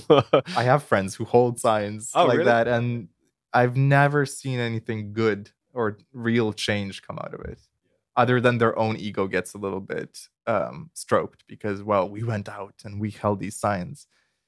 So, okay, let's use that example, right? Because holding a sign, going out, maybe some kind of little protest, whatever, right? From a higher perspective, to me, anything that is coming from resistance is just perpetuating the issue. Anytime there's a protest, right? The guys above are laughing because while people are, even if it's a quote unquote peaceful protest, you're still protesting, right? It's still resistance. When you're in resistance, things don't get solved, right? That's not when issues get fixed. And they know this. This is why every freaking war has been orchestrated. This is why when the scamdemic ended and now there's a war in in Ukraine, it's weird how that just kind of ended and then next day the war started, right? According to the media. It's really strange how that happened. Like, oh, that just went away. Now there's a war. Let's just focus on that. Oh, actually, no, now let's focus on climate change. Can't call it global warming because, it's warming, so we need to call it change, right? Like, it's all orchestrated, and you can argue that with me until the clouds go home. I'm not going to argue. I'm just going to say, you got to realize, ultimately, someone's making up a story, and you're choosing to listen to that story, right? So this is why I always say, like, don't listen to what I say. Do your own research, and then come to your own conclusion. So when you say about friends holding signs, I've never been a sign holding kind of person. I've never, even for things I agree with, I never protested once against this whole thing. There was a lot of it going on around me. I've walked through protests, but when I saw what was actually happening on the streets, when I saw women getting beaten, this is in the UK, getting beaten down by police officers with batons, I'm like, how is this solving anything? Like, the people we support, quote unquote, trust are basically no different from the mafia in that scenario, right? They're just beating down women. That's not solving anything. So the only way to make change is to first take responsibility for yourself. And it's typically people who don't have their own house in order, who want to give the most advice, who want to say the most, right? if you want advice from someone, go to someone who has none of their shit figured out, and they'll talk to you all day long. But if you want to get advice from someone who has got their shit figured out, it's probably going to take you a few weeks to get a meeting with them, right? And there's a reason for that. So The reason being that they're too busy yeah. living their own life. Yeah. Like anything valuable is hard to attain. Yeah. Like, sorry, but that's the truth. Right? It takes work. It takes, going on, traveling around the world sometimes. It takes really putting yourself out there, like going deep and figuring this stuff out. It's not anything worth having isn't easy by default. Otherwise, it's not valuable, right?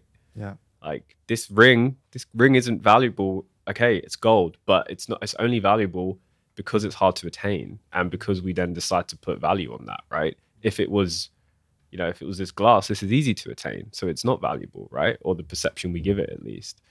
So it's the way I look at it is you can put your attention into different buckets, right? You can put it into what's wrong, you can put it into action, you can put it into yourself. You decide where you put your energy and attention, right? You only have a limited amount of it. So for me, in that example of the person holding the sign, it's into what's wrong. Okay, well, then that's just perpetuating more of what is. That kind of energy, unfortunately, only attracts more of that, right? Whereas when you actually decide to, acknowledge that and then take action in your own life, even just by healing yourself, that's probably the biggest difference you can make at that point of time. Which, guess what? Like, by not doing that, you're just bypassing, right? Because you're not acknowledging your own shit. It's so much easier to focus on what's all of these atrocities happening than to just go within, right? Because that's painful, right? And just closing that loop on the trauma, the one thing I wanted to say on that is the reason for anybody who wants to like self-soothe and like self-heal, anytime that trauma is stored, it's stored with pain. And so for it to be released, it's going to be released with pain. So be prepared to actually experience that as it gets released. You will feel a very similar emotion to what happened when it got originally stored in your body.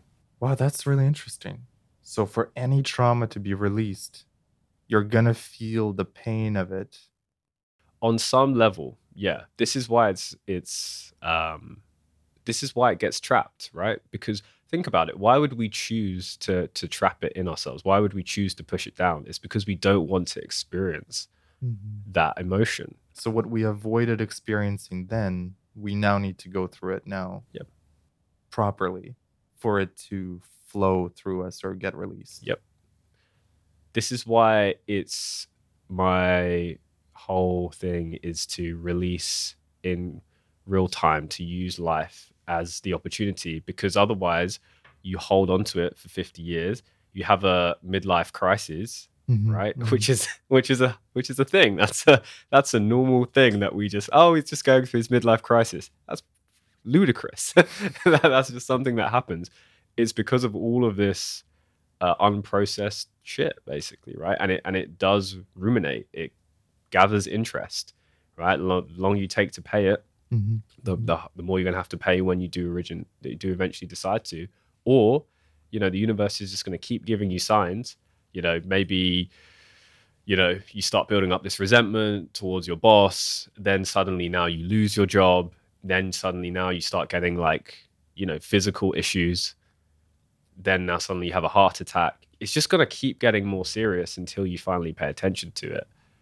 Do you still get moments now where old traumas float up in your consciousness? So here's the thing with that, right? From my experience, this is the difference, right? There's a difference between the trauma and the memory of it. Okay, so I can think back to these moments we've talked about today, bring nothing up in me because they've been processed, right? So I can think about it and I can either be neutral or potentially above neutral and positive, and like some positive energy, right? The only time something comes that these old traumas is if it hasn't been processed fully. So I'm just like, oh, cool. That's what I get to process today. And so when one of those things comes up, what is your way of processing it?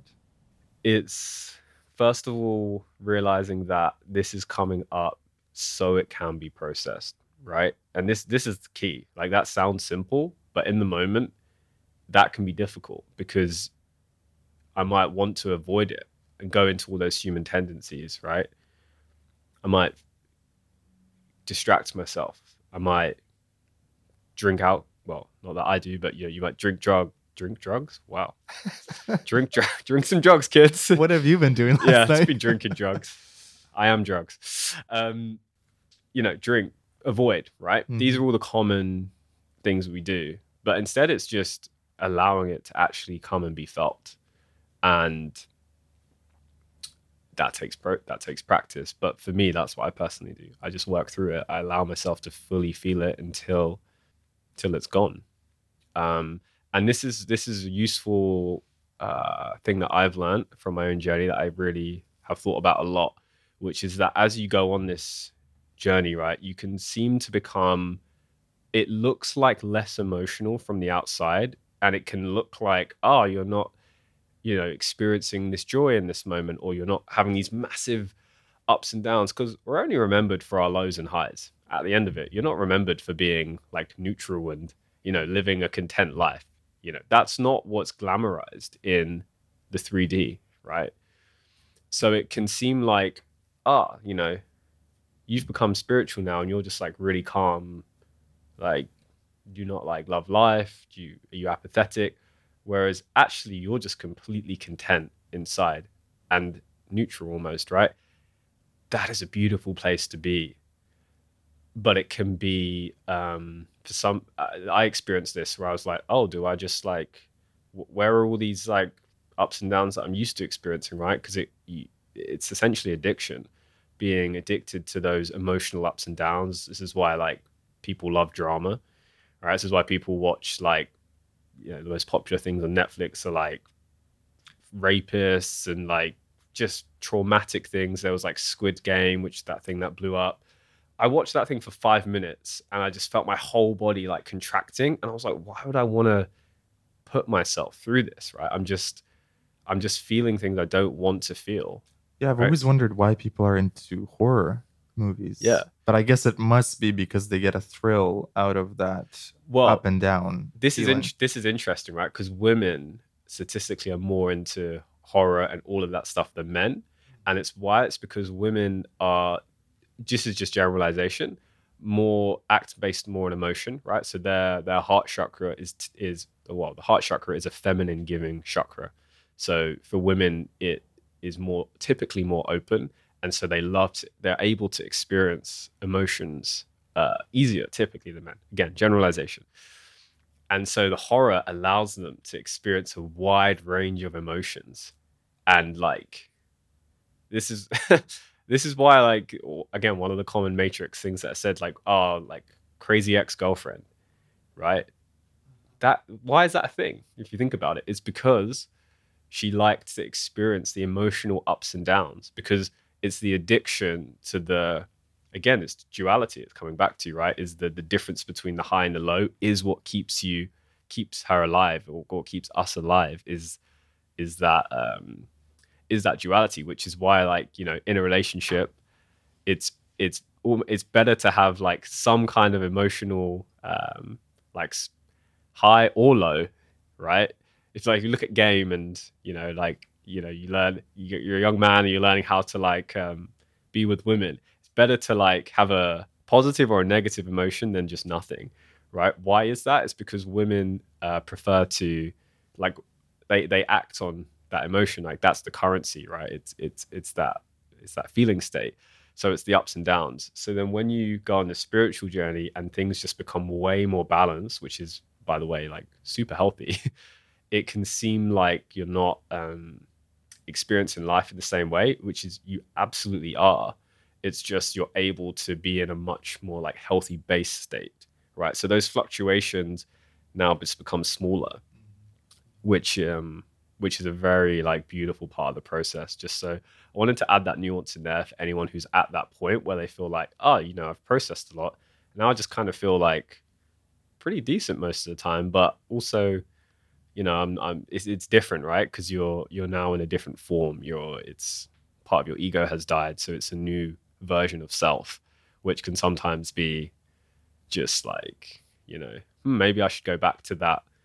Maybe I should go back to that emotional spike thing, because at least that's what everyone else seems to be doing. But no, absolutely. Like, if that's what you're feeling, you're on the right path. Have your friends called you out on being not as spiky anymore, or? I would say they've recognized. Like, I'm very fortunate where I have like great friends, so they would recognize it, but in like a positive way for me personally. But definitely, I know people who have told me about this experience, because I've experienced it personally, being like, I'm just kind of feeling neutral. So which is why it's also important to acknowledge, again, all the emotions. Like, it's good to, like, I watch UFC, right? I'm obsessed with MMA. I grew up doing martial arts, done it for like 15 plus years. And a lot of people would always be surprised because it's so violent, it's so bloody, but it's a spiritual art.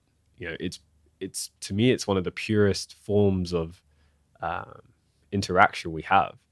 And all these guys, it's what they love doing, right? There's something about it. And I was watching a card on Sunday. It's like a massive UFC card, and my friend was like in like rooms away, and I was like shouting, screaming, like just enjoying it. And he was like, "Dude, what the hell's going on?" And I'm fully just present, enjoying experiencing all the emotions, right? Mm-hmm. And so again, it's being able to like release attachment of like, what should a spiritual person look like? Should they just be this calm, mellow person all the time? Like, no, I think you should be able to experience whatever it is you want to experience. What was the strangest or most woo-woo thing that you've experienced? Oh, there's actually certain things that I don't think I can talk about. You did mention something about the pyramids when we Yeah. were. Is that one of the things you can't talk about? Kind of, yeah, it is. Well, I mean, I could, but it just wouldn't be ecological, meaning it wouldn't be aligned to go into the details. But what I can say is, like, have you ever been to the pyramids? No, I'd love to. Okay, so I would highly recommend it. So, like, one of my pursuits is to visit all of the like sacred sites in the world, right? The world has different chakra points, right? So just like we have our chakras inside of us, the world also has chakra points. Are you familiar? It's like if the earth is a living being, Yeah. it has its own energy centers. Exactly. Mhm. Yeah. So the pyramids are one of those energy centers. The throat chakra. Okay. Mhm. So This is the pyramids in in Egypt. Egypt, Yeah, yeah. should have been specific. because yes. there's probably other centers around the world. Yeah. Oh, yeah. So the pyramids of Giza, Mhm. where the Sphinx is, and those pyramids. And so I was basically, just the way I can describe it is Temple Run, but in real life is the best way I'll describe it. And I was with a certain group of people, and we were there to, I can tell you to this day the reason I was there or how I got there, but I found myself on this pursuit going into these pyramids and, bribing guards to let us into certain rooms to experience different energies and to... This sounds so fascinating. Yeah, it is. How come you can't talk more about it? Is it just because the other people involved? Yeah, I see. essentially, and it was for a higher mission that I still don't even know what it fully is. In honesty, it was for a much higher purpose that I currently am not even fully aware of what I was a part of. But you know it's a higher purpose. 100%, yeah. And sometimes, and I guess like the interesting thing to pull for this is sometimes you go on these pursuits and you get opportunities where logically you don't know why the hell you're doing it or what it is, but something towards you is pulling you, right? There's that internal excitement, there's that internal knowing. You feel it. Yeah. And this was just one of those moments where it made me just travel across the world and go and do it. And it was tough. It was dealing with all of these energies and these frequencies and so many triggers so many provocations. Like we had like armed security, like agents coming up to us being like, what are you doing? And, you know, following us around. Like it was no joke what we were doing. But it was for a higher purpose. And sometimes, I don't know, I still couldn't tell you what really happened, but I can just tell you that that will probably continually unfold for the rest of my life. And are the pyramids calling you back? Yeah, at some point, but not just the pyramids, like many other points of life, right? And sometimes it's just accepting that, yeah, this happened. I don't really know what happened, but I know something did, and just being okay with that. This sounds so mysterious. Yeah, the people listening are going to be like, I know. Give us details. I know. I don't know. I talk about it in I just shot a video which I sent to you, which we can link below, and I talk about a little bit about it in there because my thoughts are more fully formed. And what I've found is like the more I've gone on this journey, the more I actually do have a high degree of discernment around like the stuff with like the Matrix and all these things going on. Like while it's great to have all of this knowledge and know all these things, and it's oftentimes the question is what's the intention for really sharing it? Is it just to like say, look at me, like I know these things, or to poke at someone else, or is it truly in service to others? And you know, that takes a degree of discernment. And so I've found that actually the more I go on this journey, like the less it feels ecological to share, but that's just coming from my own truth. What was the deepest psychedelic trip that you've gone on? Oh, that's a good question. Probably deep is if we're using that as the descriptive word, I would say probably ayahuasca. Yeah, probably working with ayahuasca. Because it connects you to your soul so deeply, doesn't it? Yeah. And it's you know, it's the mother, it's the Mother Aya, universe. It made me realize that, you know, this universe, this kingdom we're on is feminine, right? It made me have just this deep reverence for the feminine, and to really honor the feminine, not just in women but within myself.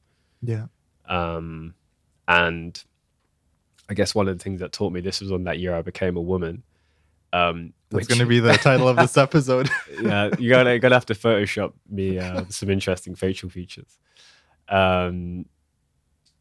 What I learned was by being able to go to that extreme of living within the feminine, it taught me what it truly means to be masculine, because I have the reference experience, the duality to look back and go, okay, wow, okay, so this is what it feels like to be residing in that feminine energy. And now I consciously choose to reside, for me, in the masculine energy, because that's what I personally feel good and operate best at. Maybe it's like 80-20, you know, in that kind of ratio. But then also it's opened me up to just much deeper relationships with women, because I can see the world through their eyes. It's allowed me to, you know, like this whole like letting go and releasing, again, it's feminine quality, right? So it enables me to facilitate that in myself and others. So I think for any guy, it's funny because like masculinity is something so talked about at the moment. And I think the bits that's missing is honoring the feminine within, right? Being vulnerable, you know. Tell me what you learned about vulnerability. It is strength. It's true strength. Vulnerability equals strength. And how did you discover that? I realized it because for the majority of my life, I couldn't even be honest, let alone vulnerable with myself about reality, let alone to anyone else. And that caused me immense suffering, to hold everything inside, because I was essentially living a lie, meaning I wasn't, nobody really knew what was going on internally within myself. And this is actually where most people live. Whenever I get on a call with someone, like the first call, they're like, oh, wow, like I've never even been able to tell anyone this before. And you can just sense the relief. Um, that's vulnerability, right? And it's like if you have a child, if you have like a little baby boy or girl and, they're crying or something's wrong with them, your instinct is to go and support them and to help them, right?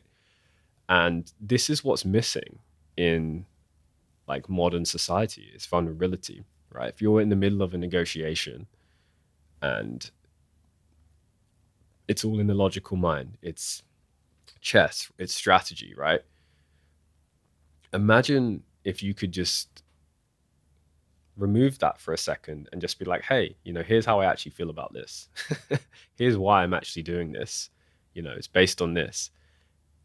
Instantly, it appeals to somebody's heart. It appeals to somebody's emotion, right? And so it's actually like it's a strategic skill as much as anything to develop with vulnerability in conflict, right? Let's say you and I are disagreeing about something and you'll say your point and I'll go, no, you're wrong. It's this point. Well, as soon as I tune into vulnerability and go, hey, actually what you said here made me feel really bad. And here's why,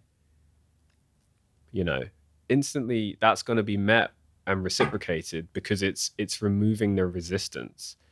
And this is why I don't agree with like things like protest and all these resistance forms of trying to get change. It's because it only perpetuates more of that.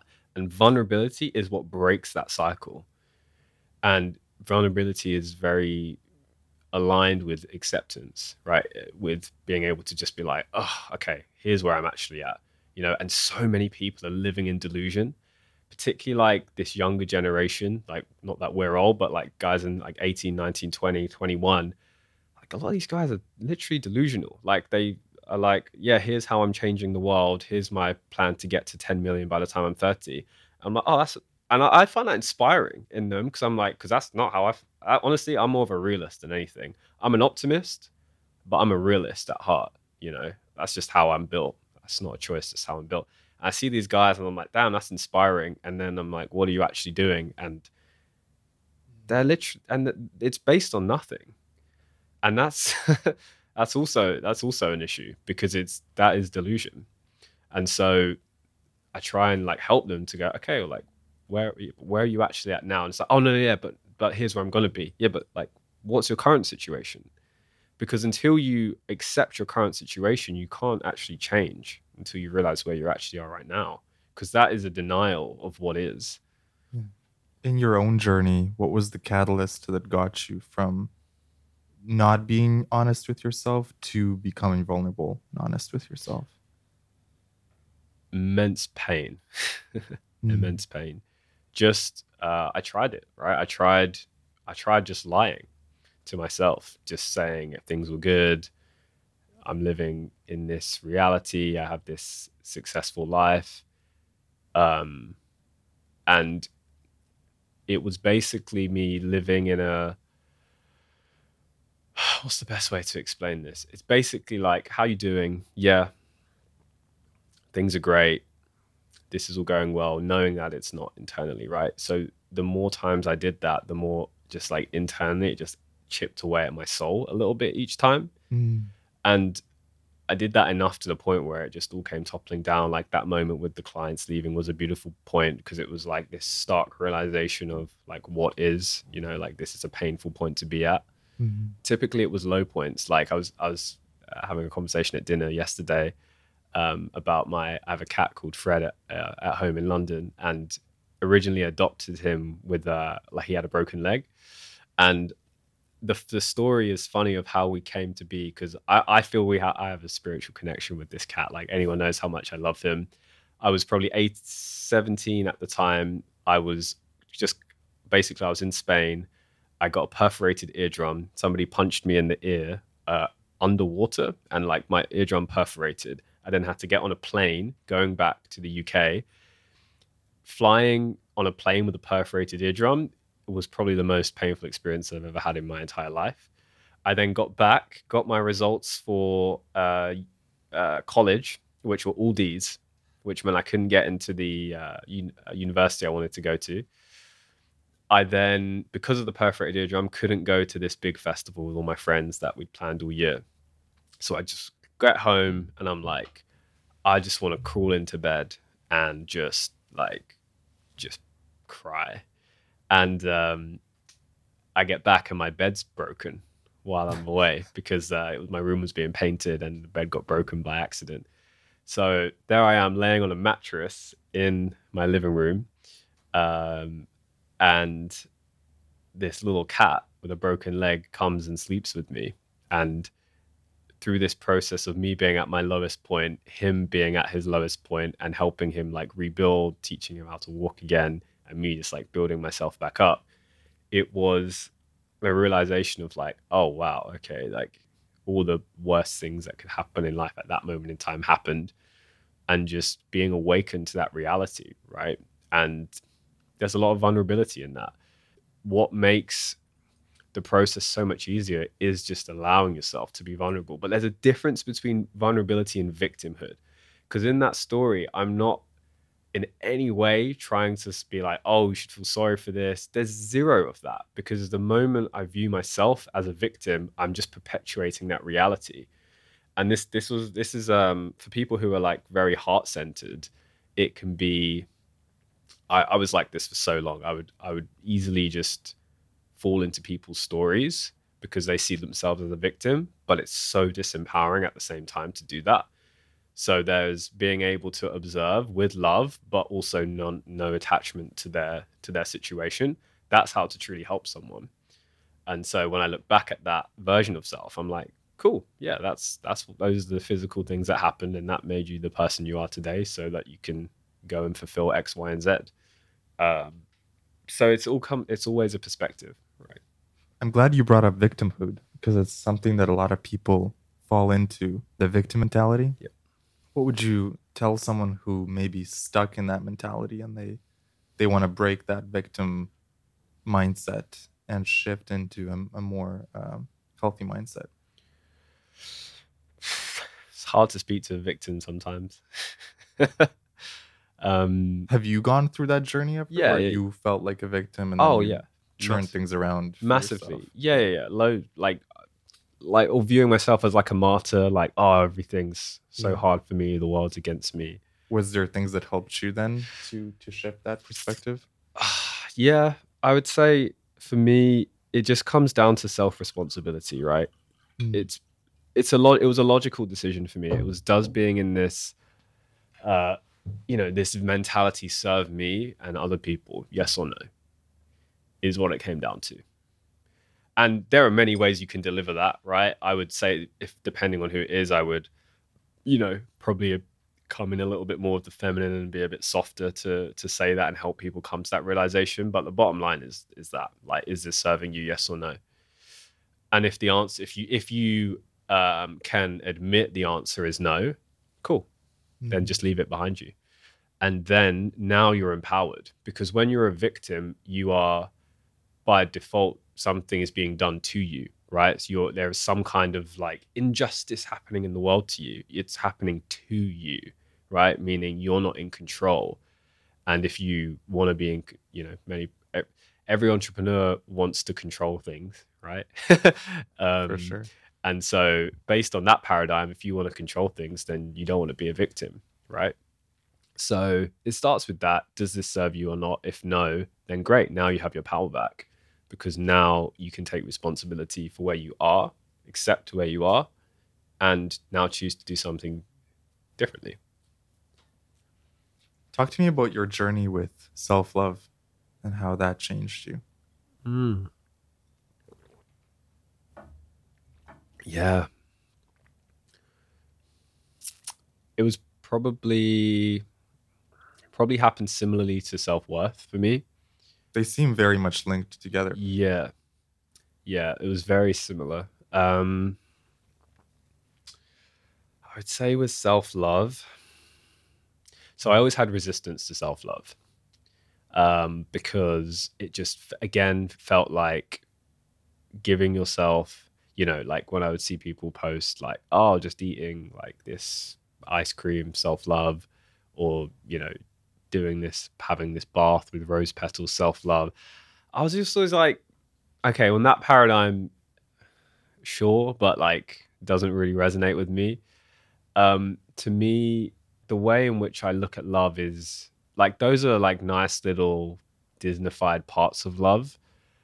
Um, but it's really just doing the things that I know are like good for myself, right? It's self-love to me is actually not eating that ice cream. It's actually like no, choosing to have like, you know, healthy, nutritious food that I know serves me, right? Self-love is, from a masculine perspective, at least that's the only way I can view reality. It's actually just doing things that are in alignment with love. And to me, like everything that's in alignment with love is aligned with my mission. It's aligned with the 5D. And it's basically just being embodied from that place. And at the same time, going through it's like so many entrepreneurs I speak to actually don't like themselves. And I was definitely like this. They actually don't like what they do. They don't feel like they're adding value to the world.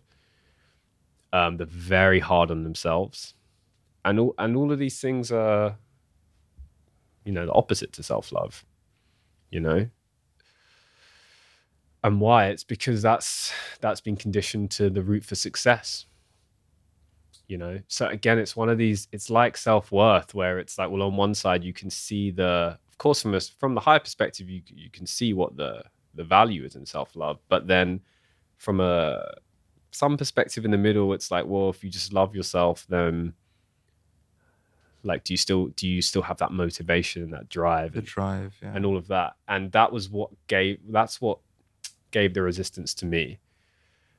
But then as I integrated that, it's like, no, like I fucking love myself and I'm still in pursuit of everything, right? But that took work to get to that point, because when I felt love for myself truly, when I could just be just content in who I am, essentially, and just feel good about myself for no reason, then suddenly like the motivation changes, because now building the business or doing X pursuit isn't to try and make myself believe that I'm worthy of love, because now I love myself, right? So then now it's like, okay, the goal gets to get realigned to a higher purpose.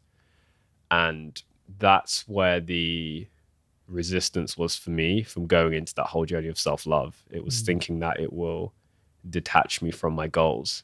Because if I love myself and I'm not hard on myself, then I won't want to go towards those goals.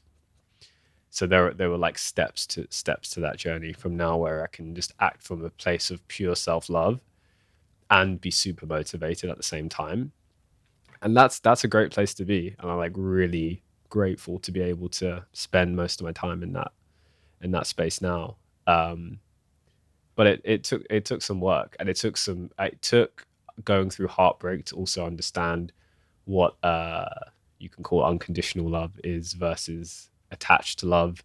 You know, for me, I always like to learn from like real life experiences. Like I'm not like read a book and recite the book and pretend that this was all my idea kind of guy at all. Like I vehemently hate that. There's nothing worse than a coach who hasn't been through any life experience. Yeah. So I like to, I learn from people who are way smarter than me to cut the learning curve, right? What did heartbreak teach you? Ooh. Have you been through heartbreak? Oh yeah. Okay. Heartbreak. Okay. Many, many things. It taught me that what I had been experiencing in terms of love was just attachment syndrome, right? Because you always hear the example of two halves coming together to making a whole, right? And this is actually what's perpetuated by the media and the Matrix, by the way. It's like, you complete me. And that's seen as like, that's written on every Valentine's Day card, right? You complete me.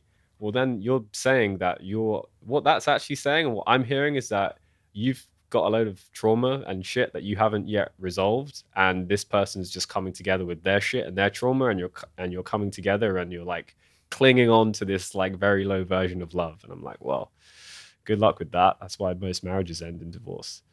And so I experienced this in, I'd say I had like two major like multi-year relationships.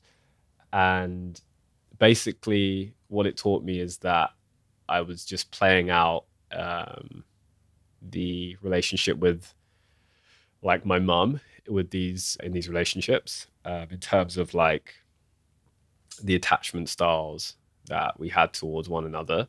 The reason why heartbreak is so hard, and I would actually argue that men struggle with heartbreak more than women. The reason I'm gonna say that is because, and I've just seen this happen so many times where women, because women are typical, again, it's generalization, but women are more heart centered just from a energy center point of view.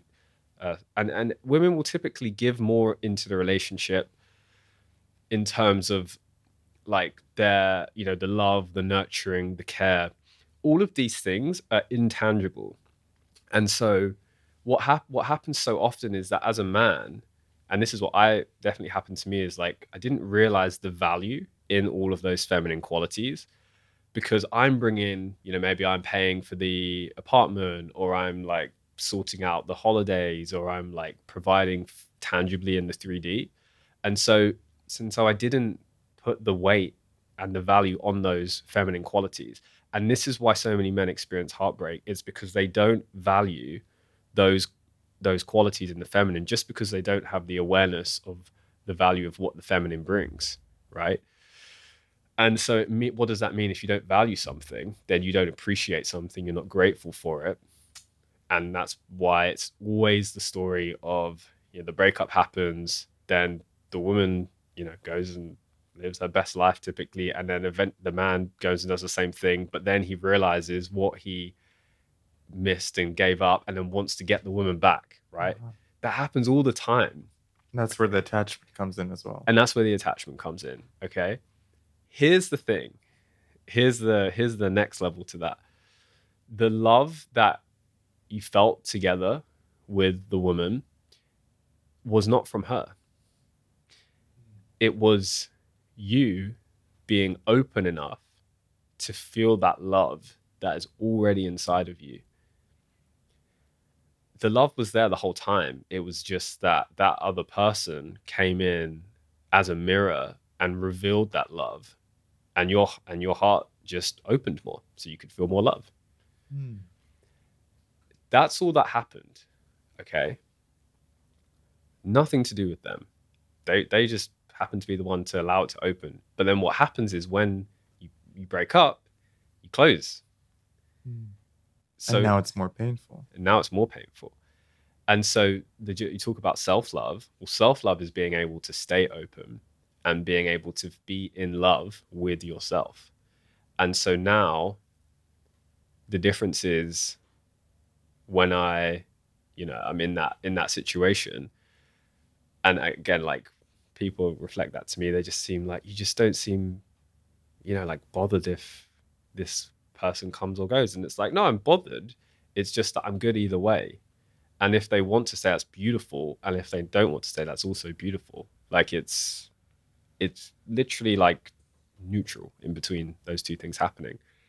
And that's self-love. So there's a link between self-love and love that you see very clearly. 100%. In that they're almost the same, as in the other person that you're in love with is actually tuning you deeper into your own self-love. They're just a mechanism to help you be more open. You have the complete capacity in your own life to open yourself up, to open your heart up and experience that love all by yourself. They just happen to be, to have the soul contract with you to come along and open that, just like you did with them, probably. Interesting. I wanted to ask you what your experience with heartbreak has been. Well, I recently had a relationship where there was a lot of lying going on that I wasn't aware of until months later. And so that betrayal, where you've invested in someone and you realize that um, certain parts of them are not true, certain stories they've told you are not true, that's really heartbreaking. And the crazy part is that I still loved them even after finding out all of it, after knowing for sure that this relationship was toxic and unhealthy for me, and breaking up and then getting back together because part of my body was still craving them, part of my mind was still into them, you know? That surprised me. Because you think once you know that someone is not a fit for you, and not only that, but also that there's not any trust in the relationship anymore, you'd think that would be enough to tell the heart to stop loving them. But actually, that wasn't true. And even to this day, I still feel a lot of love for them, despite the betrayals, despite the pain, the heartbreak. So that's been my experience. Doing this thing. I call this a new thing I started doing. It's called resonance check. It's like looking at the time and just seeing like how many goosebumps do I have on my helm? A Yeah. lot. Yeah. Um, Deeply relate to that. And what I would say is that love is not dependent on actions, right? You can still have love for someone. And actually, I would say that's an even higher perspective to take, to still have love for someone, despite what those actions were. Now, the thing to tune into is that love, is there attachment in that love? Or is it a pure form of love where it's just love as you would love anybody because you have love for everybody? Hmm. Um, I think it's both. yeah. I have a pure love for them that is almost a spiritual love. Like I know that at a deeper level they're just human, they're trying their best. And of course, even the line that was in the relationship is just them, their own defense mechanisms or their own patterns coming into play.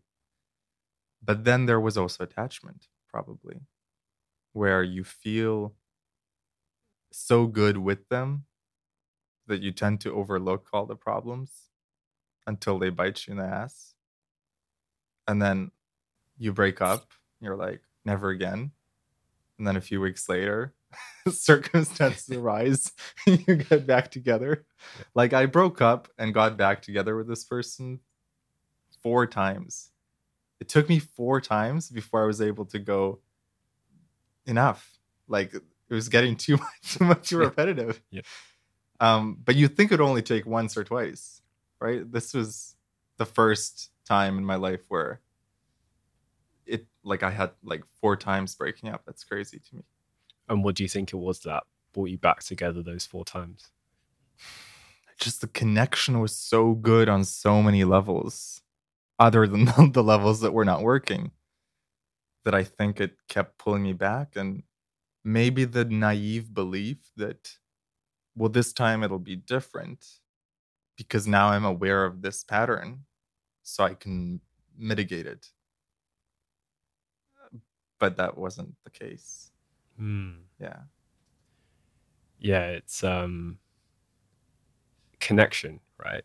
Is was It's, the answer. yeah, the connection is so strong, but there was a toxic element to the relationship that I knew was not healthy. So when you know something's toxic and yet the connection is so good, I think that was really confusing my brain. I Mm. couldn't crack that egg. It's like, how can it be so good, yet I know it's not good for me long term? Like I knew, like I was zooming out 5 years and asking myself, would I want to be with this person in 5 years, or how would my life flow if I was with them? And I knew that there was no future there. There was no happy ending. So objectively, logically, it made complete sense to end it as amicably as possible and just move on. But the heart wants what it wants, you know? Well, it's a human need, isn't it? Connection. It's one Yeah. of our human needs. Yeah. It was the most confounding, frustrating, beautiful experience, painful. pain and beauty at the same time.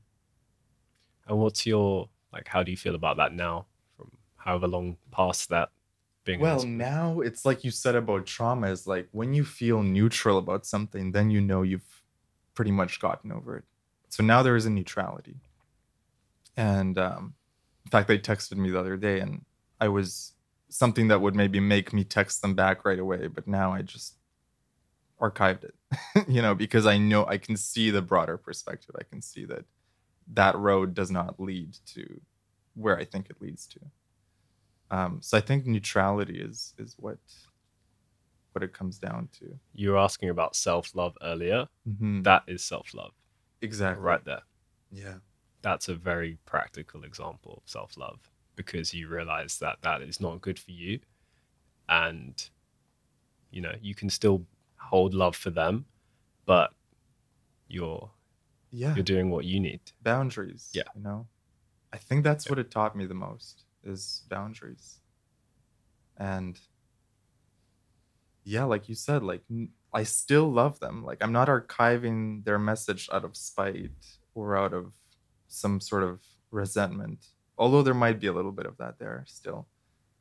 It's truly just because I know that for my own peace of mind, I need to move forward with life. Yeah. But love is interesting, because even now you're making me think of the previous relationships I've been in, which were not anywhere near as toxic as this one. And even there, like, when you get hurt in a relationship, it kind of stays with you, and then it floats up sometimes, and you have to resolve it. And you're like, really, this thing that I thought I healed is still there on some level? Like, have you ever experienced something like that? Totally, yeah. Yeah. Totally. There's differences to it, right? So it can come up again, and you may need to heal something, right? Because you may still feel that emotional charge to whatever the event was. And that's, yeah, okay, cool. There's still things to heal. But then equally, there's just, like, do you know who Peter Crone is? Sounds familiar. He's known as like the mind architect. He's just an incredibly good coach. Like, I've been personally coached by him this year in his mastermind. I think you would love his content. And somebody in this mastermind we were in said, I've got this ex, and I thought, and you could tell the guy's clearly like just in a dark place. He's clearly not over her, like loves her, beautiful soul, but just clearly like still attached to her very much so. And he's like, look, I know we're not going to get back together. In fact, she's moved on. She's, going to get married to another guy. Yeah, I think about her every single day. Right. Yeah. And I was like, good question, man. Don't know who else that relates to. And it was so beautiful, because this guy was in so much pain, right? Of just like the constantly thinking about her. And she was just, she's still with me, is what he said. And Peter, the coach, just had the most beautiful response, which is like, how lucky you are. The guy's like, what do you mean? I can't get rid of her. And it's like, well, isn't this a woman you loved? Yeah. And you still have that love for her, but in a more like healed way, it's not going to go anywhere. Yeah. Well, how beautiful that you get to still experience that love. But isn't it distracting also to him, because he's thinking about her being with other guys? And well, it's only distracting if there's still attachment. Mm-hmm. So I can, like, if a memory of an ex comes into my awareness, right, or I'm going back in photos and I see a photo triggers something, right? It's only distracting if I still have attachment to that. Because if I just see it as, that was a beautiful memory. We were in like Lake Como and we were paddleboarding with a big bunch of friends. Like, I can experience love for all of that, and I can give myself that, yet not be thinking, I wish I had that back. Do you think this guy was still attached? There was some attachment there, but he also knew that, like, he wanted to move on. Like, he wanted what's best for her. Clearly just a beautiful soul, but she just kept coming up. right? She just kept coming up. And what Peter said was, and it made me feel a lot better about myself, because this guy's like very, very far on his own journey. It was that like he thinks about his exes come up all the time. He's had many, many partnerships, and they still come up, and that's beautiful. Like how beautiful that you still get to have that memory. That is a fantastic reframe Yeah. of something that you could think of as a problem, but instead you think of it as, wow, I'm so lucky. You got to experience that love. Yeah. Yeah, I do think of that about my situation too. Of like, despite the pain, it's like there was some incredibly beautiful moments, and what a privilege to experience love with another human being, you know? Yeah. Yeah. One thing I wanted to ask you about is you have this like quiet, not quiet, but you have this charisma around you, but it's not a flashy charisma. It's like a quiet charisma. And I wonder if that comes naturally to you or if that's something that you worked on. Well, thank you for the compliment, first of all, I think. It's like that energy, right? It's like when I first met you, there was this spiritual energy I felt. There was this, oh, he's tuned into source type of energy, but then also this charisma. And it's a beautiful quality.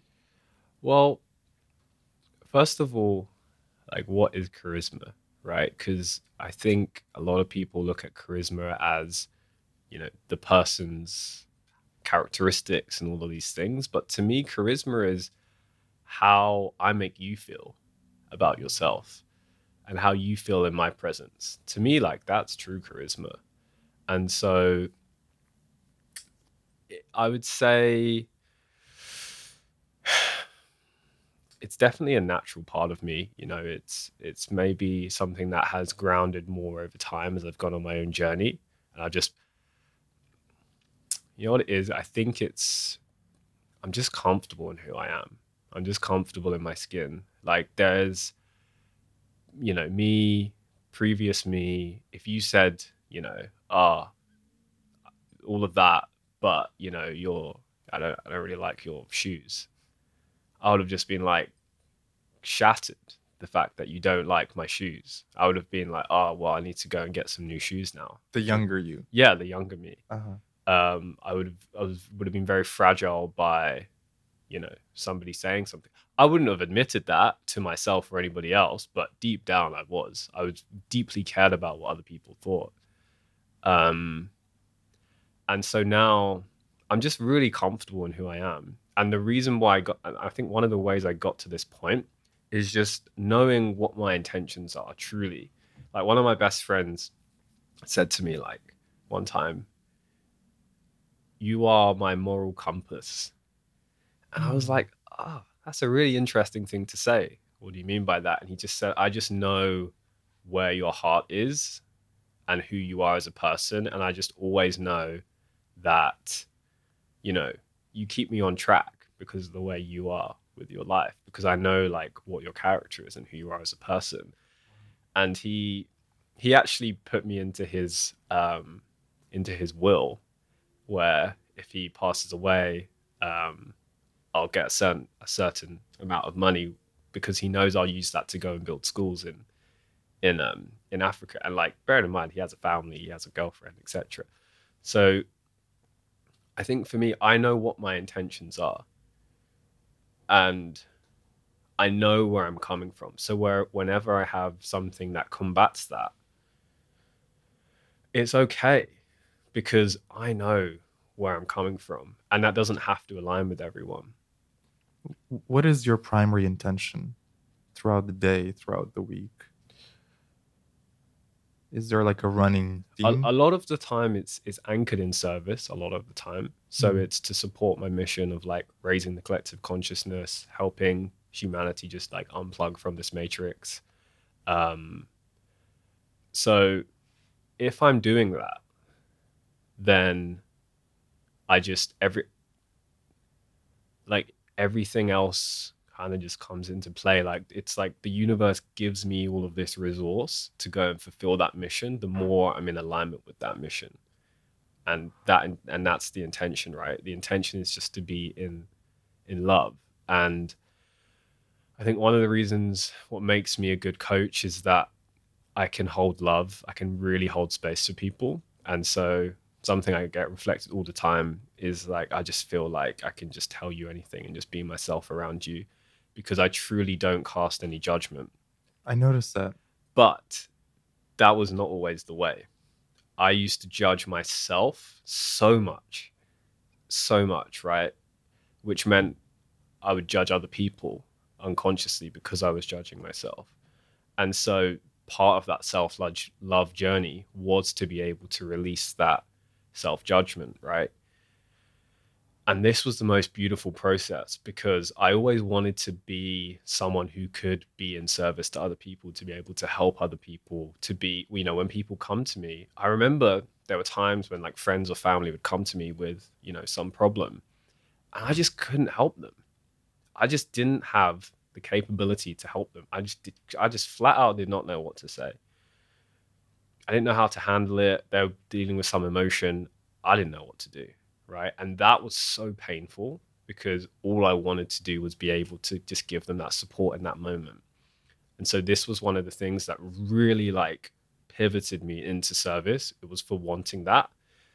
And there were some distortions in that, you know, that wasn't completely pure because part of it was this wounded healer archetype, right? Wanting to be the one who can help others, but deep down, like needed the help themselves. And so that was part of the journey as well for me. Was recognizing that was playing out. Again, part of being in service is being committed to yourself first before being in service to others, because otherwise, you know, you can want and have all the best intentions, but if you're not healed, then you can't really help others fully or to the best of your ability at least. So I think the reason why that is just because I've done the work myself. And there's just no shortcut for that. You either have or you haven't, and you can tell. Um, and so, yeah, I'm just at a point where like I'm just very content. Like I'm like it takes a lot to waver me um, because I just know that whatever happens, like I'll be okay because I can go to that worst case scenario. I can fear set that thing happening, play that out, and still be fine. And I think there's a lot of power in that. I think it's easy to want to avoid, well, what if, let's just say, like you take 5 wrong turns, right? And you end up in a bad spot. Well, can you still be okay there? Hmm. And if the answer is yes, then damn, you're unshakable. I think it comes down to, like you brought it up, knowing yourself deeply. And when you know yourself, you're less easily shaken because you know your core, you know your deepest part of yourself. Is there any advice that you can offer to people who want to know themselves deeper so they are more centered and grounded? Mm. Yeah, I guess it comes to self awareness as well, right? It's kind of one of these like skills, intangible skills that is talked about a lot that we all know is valuable, but it's like, how do you actually get to that point? And for me, it's actually not doing anything. It's the act of not doing. It's actually the act of removing all of the things that are distracting you from knowing yourself. For example, the media, social media, unhealthy food, drinking, going out. All of these things can be beautiful in moderation, by the way, but these are typical distractions. So it starts with removing all of the inputs that are stopping you from knowing yourself, because your default state is actually to just be present. And when Mm. you're present, that's when you can start to like learn who you really are. So like a practical thing I did earlier this year was to do like a silent retreat. Not some thing, you know, spending 10 grand to go out into the jungle with loads of people. I just took myself out on a random day and took myself out into the countryside in England and just spent a day in complete silence, no phones, no talking, basically no food, just to be.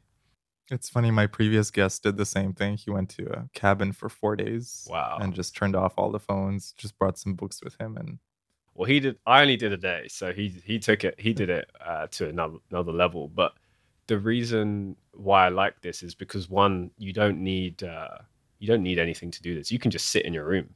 Yeah, anyone can do this. What did it teach you? It taught me how much distraction I still have in my life. I remember waking up, and I remember going, and I was in a period of intense work period at this time, so I was a little bit tired. And I remember being like, "Oh, I'm just going to use this as an opportunity to sleep in, right? And that will cut half of my day, so I could like cheat this system." So I was already trying to like find games, gamify it. Woke up 5 a.m. naturally, and I remember being like, "Oh God, okay, here we go. All right, let's just surrender to it." And I just spent a little bit extra longer, doing some meditation, doing some cold shower, just some practices, and my mind was on overdrive. It was just incessantly thought. And I was like, why are all these thoughts coming up? This is strange. I don't usually have this. It was just trying to distract me. This was the like last layer of resistance, because now there were no physical things. I couldn't work because work can be a distraction and often is. All these things can be distractions. So thought was the last line of resistance. That was the only thing that could occupy me. And I remember I was on the beach, and these beautiful white cliffs are called Seven Sisters Cliffs in the UK. Just stunning. Like you can walk right up to the cliff edge, and it's just these white rocks really high up over the sea. And I remember getting to this point where I was just sitting. This was after doing some ball tanning, just FYI, necessary detail. And I was just sitting there looking out at the sea, and it was just complete presence, just no mind. Like my peripheral vision was, I still don't know how, but it was expanded, and I was just there. And it was just absolute unlimited bliss. Just more and more and more, just ecstasy. Consistent. It was one of the highest states I've ever felt in my life. Probably this was after maybe 10 hours of being in the silence. And it was just boundless. It would just never end and just continue to come. Whatever I did, it would just keep coming. And it was just like, whoa. How do you explain that? Is that you connecting to God, connecting to some point zero, like some sort of base level of consciousness that is just bliss and love? I would just say this is actually our natural state. Yeah. I actually feel this is our natural state, and all these other things are just blocking that from being. And I think it's possible to actually experience that all of the time. Now, is that what you actually want? Is that a likely reality? Probably not. But I genuinely believe that is possible to experience that. And the reason why I have that strong belief is because I never want to create an excuse for not being in that state. If I'm not in that state, it's because of me. And there's no judgment around that. There's nothing negative. It's just matter of fact, right? Because I know I can get myself to that state by doing nothing. So it literally requires nothing so I've now had that reference experience, right? Coming back to the embodiment, and I've had that many times now, but I now have the reference experience to know the best state I've felt, and I've done like ecstasy and all different kinds of things, right? So I've been in like those kind of states, has been from me literally doing nothing. So now I know just wholeheartedly that in order to experience these amazing states, it does not require me to do. I can have them at any single time, which is why I'm so detached, because I don't need anything to feel good, because I know if it comes down to it, absolute worst case scenario, I'm sitting in a prison cell with nothing and nobody, I can go and access that state, and I can go and feel complete bliss. So that's it. Yeah, that's it. And yet there is a masculine part of us that wants to build. Of course. Yeah, and that's why I'm not in that state a lot of the time. Because equally, whilst holding that, I do believe life is suffering to some degree. You believe life is suffering to some degree. Yeah, like the Buddha said, right? Buddha's Uh-huh. first noble truth is life is suffering. And I do believe that this is the human part as well. But then That, on the one hand, life is bliss, yeah, and on the other hand, life is suffering. yep. Hmm. And this is why all of these spiritual, at least from my perspective, these spiritual truths are all um, like juxtaposition, right? They're like these seeming opposites that are actually the same. This is why um, this stuff takes, like, it's not black and white, right? There are these truths that have to be figured out oftentimes by going to these extremes to then come back to the middle, that it's actually one and the same, comes back to oneness. Because why is suffering not bliss, right? That's only a perception created by the mind. Hmm. Think about it, right? Do you go to the gym, or do you like work out or anything? You know, sometimes when you're putting yourself through the ringer and that pain, you feel really damn good about yourself, right? Hmm. Especially afterwards. That's putting yourself through suffering and Hmm. feeling bliss. That's a good point. Yeah. You once said that all we are is a collection of walking stories. Mm. Why do we get so attached to our stories? And what do you recommend to not get attached to them? Yeah, I mean they're pretty convincing, aren't they? Mm. Those stories. Why do I think we're attached to them? I think our minds, just the way they're wired, is to recall things based on story, right? We remember stories. Like, I don't know the scientific basis for this, but if I imagine when we were in tribes around fires, you know, it was the story of what happened today. You know, I went to fight this saber-toothed tiger and it bit my arm off, but I managed to like slay it, and now here it is back, and it's recalling what happened, right? It's the Yeah. way in which our minds recall things, right? And I think that's why do we think like that? It's because in the story there is emotion, and we're emotional beings, and so it appeals to the heart, not just the logical mind of like the textbook XYZ. So I think that's why we recall stories. It's because they encapsulate emotion, right? It's why people are like love the classic Hollywood film arc, right? Mm. Where there's the up and there's the down and then there's the happy ending. It's because to go on that journey, there is a um, like plethora of different emotions that are felt, and we just want to feel. I think really one of the things we want more than anything is just to experience emotion. And I would basically, that's why I think we do everything we do. It's to experience an emotion at the end of it, right? So with the stories, it's just the way, it's our way of experiencing that emotion. But the I think there's a deeper idea here that when you say we are a collection of walking stories, Yeah. then who are we really underneath those stories? Who are we at the deepest part of ourselves? Yeah. I love that question. Um, I I don't want to give away my answer to that because I think it's something that everyone, I don't want to unwrap everyone's present for them. I love that. I think, and also, who am I to think I'm right? Mm. You know, with my answer, like it's true. My answer is truth to me. But what I will say is actually this is one of the first things I talk about in the mastermind as well, is who are you? We do like 3 hours on just answering that question. But I think it's something that we should all get to question and ask, right? Because if we're not our thoughts, we're not our emotions, we're not our stories, then yeah, it's a really good question. Who are we? Um, in terms of the walking stories, what I mean by that is we experience all of these different events, and those events become a record in our brain. So our minds are a record of the past, of all of these different stories.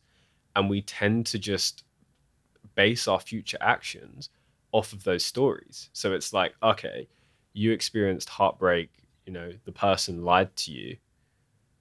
Now in the future, if you're continuing to walk with that story, you're not going to be scanning as soon as you meet a potential suitor. Is this person trustworthy? Is this person not trustworthy? Like when like loads of women will say, if I've you noticed it affected me in yeah. that way. And that's natural, by the way, right? That's a natural mechanism that we have inbuilt into us for survival to stay safe.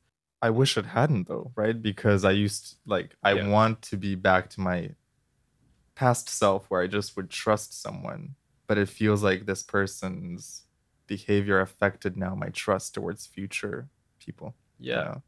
Yeah. And that is there is a degree of like that's natural, right? Mm-hmm, Because it happened and mm-hmm, you're a human. If I was to go, all men are fill in the blank, how many women would say liars? How many mm. women would say cheats? How many women would say, right? Yeah, yeah. So this is all of the programming based on either the individual story or the mass matrix story, which programs us to believe certain things and stories that are beneficial to them to control us. So the question is, where did that story come from? Is that story even true? Does that story serve you? And then now it's a conscious choice. Do you want to hold on to that story? And so if you don't want to hold on to that story, it then comes back to, okay, well, can you release that? Yes, that event did happen, and acknowledge it and let it go. Because as long as there's some of that there, you are blocking yourself from experiencing like that deep layer of trust, right? Mm-hmm. And also, like, again, there's no right or wrong as to when this happens. I do believe things happen in divine timing. Like I'll give you my own example. One of my first relationships, I felt there was like a layer of distrust at the end of it as well. I was so heartbroken. And basically I just closed after that and said, well, I will not experience that again. And so for 6 years after that, the amount of relationships that I closed off with amazing people because I was closed was, it was a lot, right? And I, in that process, caused a lot of pain to others because I just couldn't open. Even though there was something great here, I just couldn't open because I was still living in that past story. So I was a walking story, right? Because I was just reliving that again and again and again. And then once I opened myself, I opened my heart. Like I was doing a lot of meditation at the time to just like open myself to be able to feel love. And it felt like this tiny little like seed. Mm. Something was there. I could barely connect with it, but luckily I had my mum cheering me on, being like, no, trust me, this is the right thing. And I'm like, all right, here we go. And then once I could start to feel that love just from being from myself again, instantly attracted somebody into my life, where I felt more love than I'd ever felt up until that point. And it came from self-love. Came from self-love. And here's the thing. There was still many distortions in that love. There were still traumas that I didn't know, but there were, right? But I don't look back at that going, like, what a mistake. No, because also I believe that we come together in order to like heal one another. And I also don't believe that a relationship has to be forever. I don't think that's how the value of it is determined. We can have a relationship for 2 weeks or 2 decades. It has nothing to do with the amount of depth and connection and love that we experience in that time. I've experienced crazy levels of depth instantaneously that most people would think is crazy or wouldn't be able to comprehend. And I've also had 10-year relationships or people I know where there's very little, because you can only go as deep as you have gone, Mm-hmm. right? You can, or the other person if it's in another relationship. So the deeper you can go in yourself, the deeper you can then go in a relationship. And so to attract that relationship, it's just a reflection, right? You're just going to attract who you are, who your counterpart is, energetically, mentally, spiritually, visually, what they look like. All these things is it's just a reflection. Yeah. These days, how is your love life? My I'm in love with myself Mm. primarily. That's your primary relationship. Yeah, Yeah. primary relationship. Yeah, it's in a beautiful spot right now. I'm when I if I I meet somebody who is resonant with me, um, it's a beautiful experience because now looking at it through this lens, through all these things I've talked about, it's like I can experience that like giddy. I don't know, I'm experiencing some of this at the moment, right? So I'll have to use myself as an example. Like I could experience this like giddy, childlike love and deep connection at the same time, and then mission drivenness and all of these things, which are so beautiful and equally not need any of it. And this is probably like it's beautiful to see all of this work, inner work, paying off, because now I can look at it through this lens and actually experience it in that way and see like, oh, this is incredible. And I also don't need it. It's a choice. It's a conscious choice to come together in a union, like in a divine union. Mm. It's not based on, oh, my parents said I feel that's more with girls anyway, but get married by this certain time or this certain person. It's none of that. It's just purely based on choice, which is really cool. Mm. Really, really cool. I love that.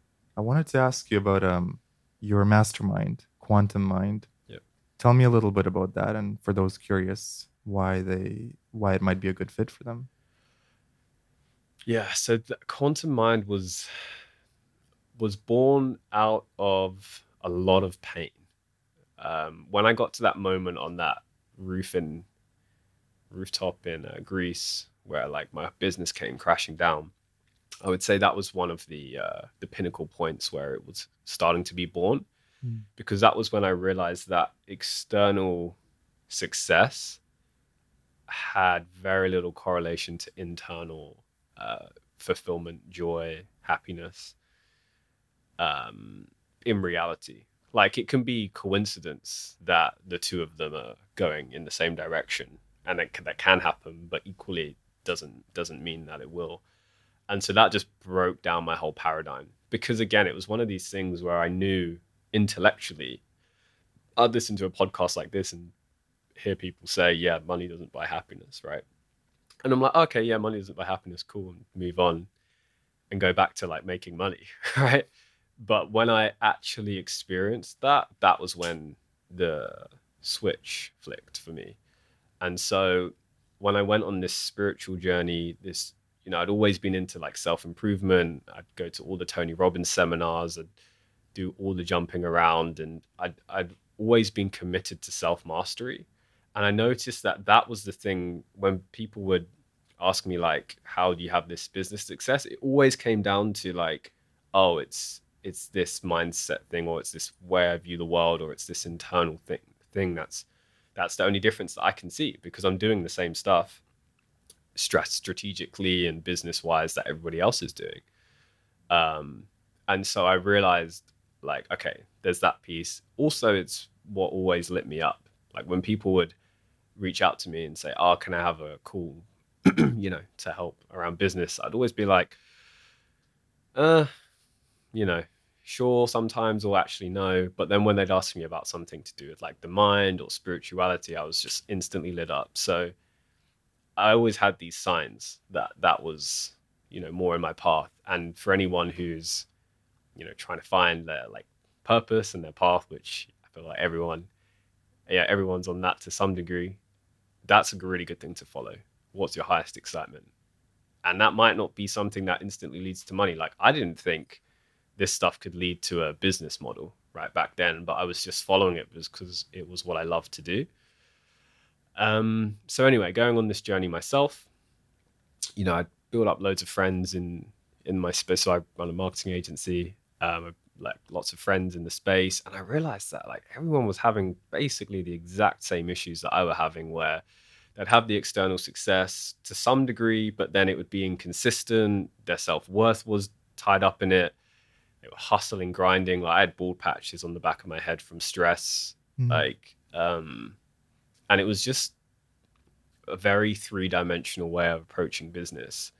And so I created Quantum Mind to help like entrepreneurs who are practical guys,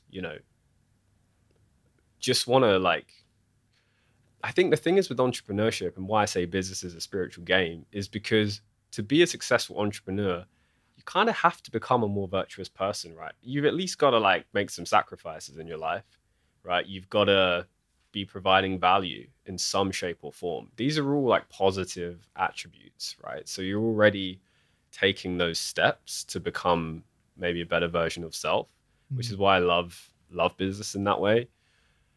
But then I realized a lot of people just kind of didn't have that fire. Like the fire just went out with inside them. They're just sort of they were like me where they did the business, super fired up, let's go for a couple of years.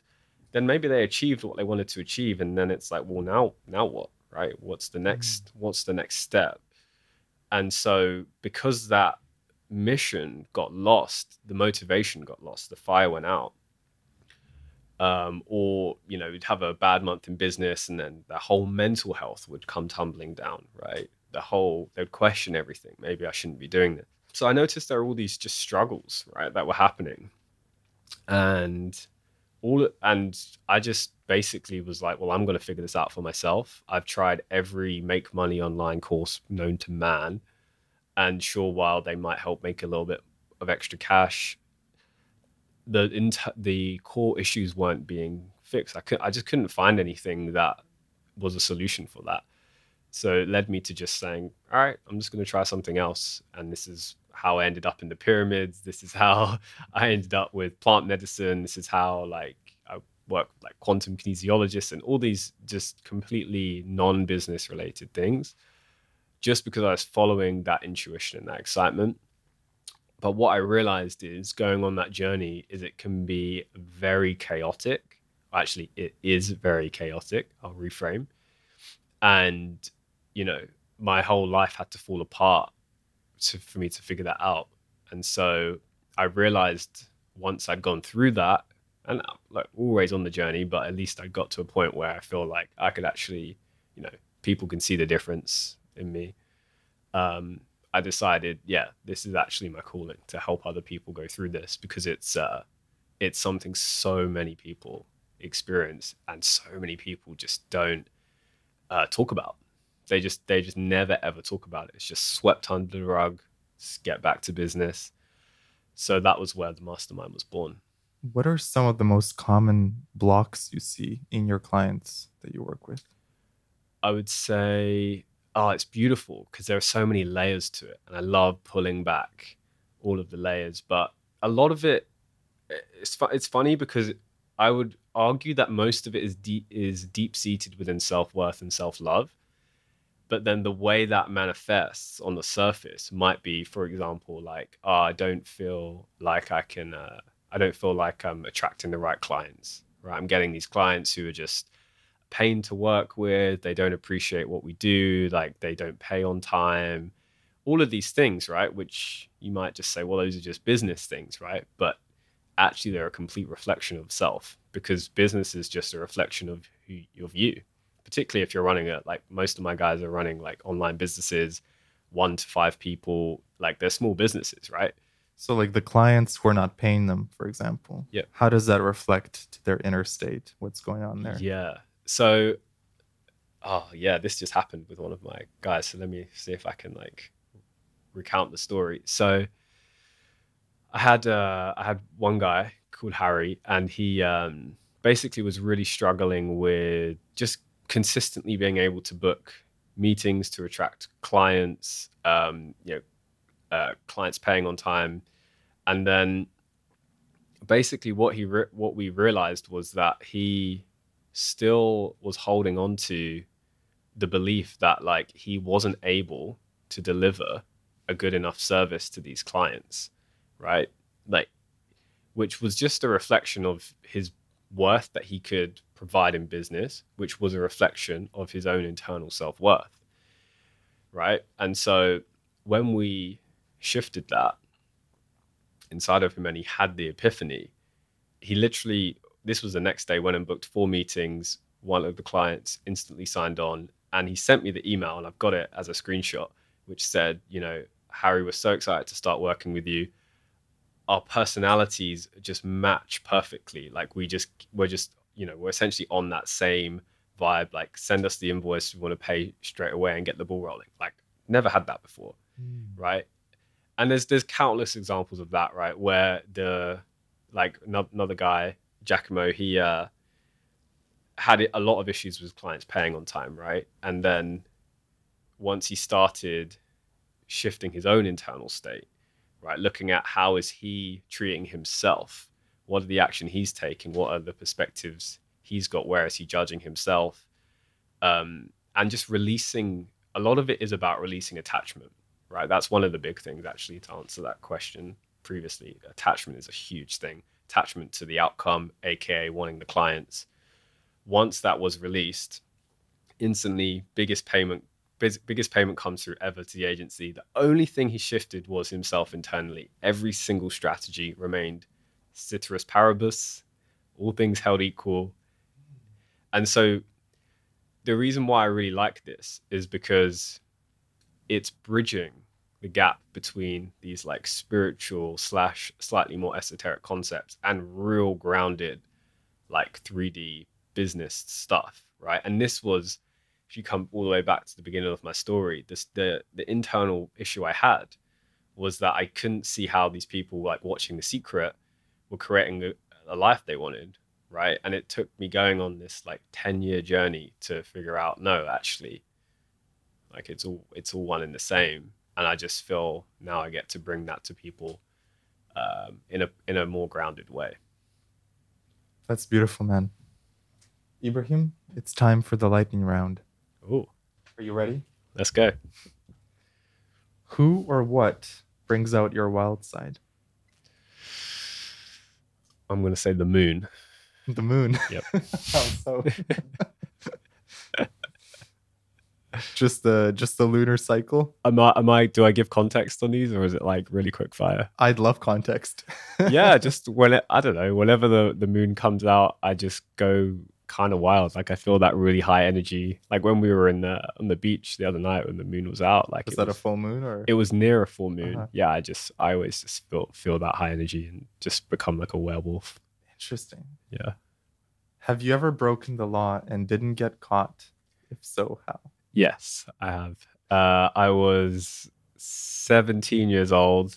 No, I was 16 years old, and I was with an older kid in school who always used to steal like chocolate bars from the sweet shop outside school, and I thought he was the coolest dude. So one day he took me in with him for his operation, and he was like, "Yeah, just put these in your pocket and just walk away." And I was like, I remember feeling like so much fear about it. But I was like, oh no, I'm going to like impress this older kid. And I remember just walking out, giving him half of them for his like mentorship and guidance, and just like strolling home feeling like an absolute like badass. What did that teach you in life? What did it teach me? I have no idea. To just, I don't know, think for myself, probably. I love how you called it his operation. Oh yeah, he taught me the whole operation. Like put the sweets in your pocket and walk out. Like I learned the whole system right there. What's been the biggest lesson in your life this year? Damn. I would say the biggest lesson is that we all have the ability to create whatever it is we want. It's all within us and nothing outside of us. Like whatever it is that we want, if it's a thought in your mind, it can become a reality, because that's how everything's created. And so the question is, how do you get there, and what are the things stopping you from getting there, right? I truly do believe we are capable of creating anything, and then it just comes down to actually like putting in the steps. before that, I did believe that we all had inherent like limitations inside of us, and now I believe differently. What changed that perspective for you?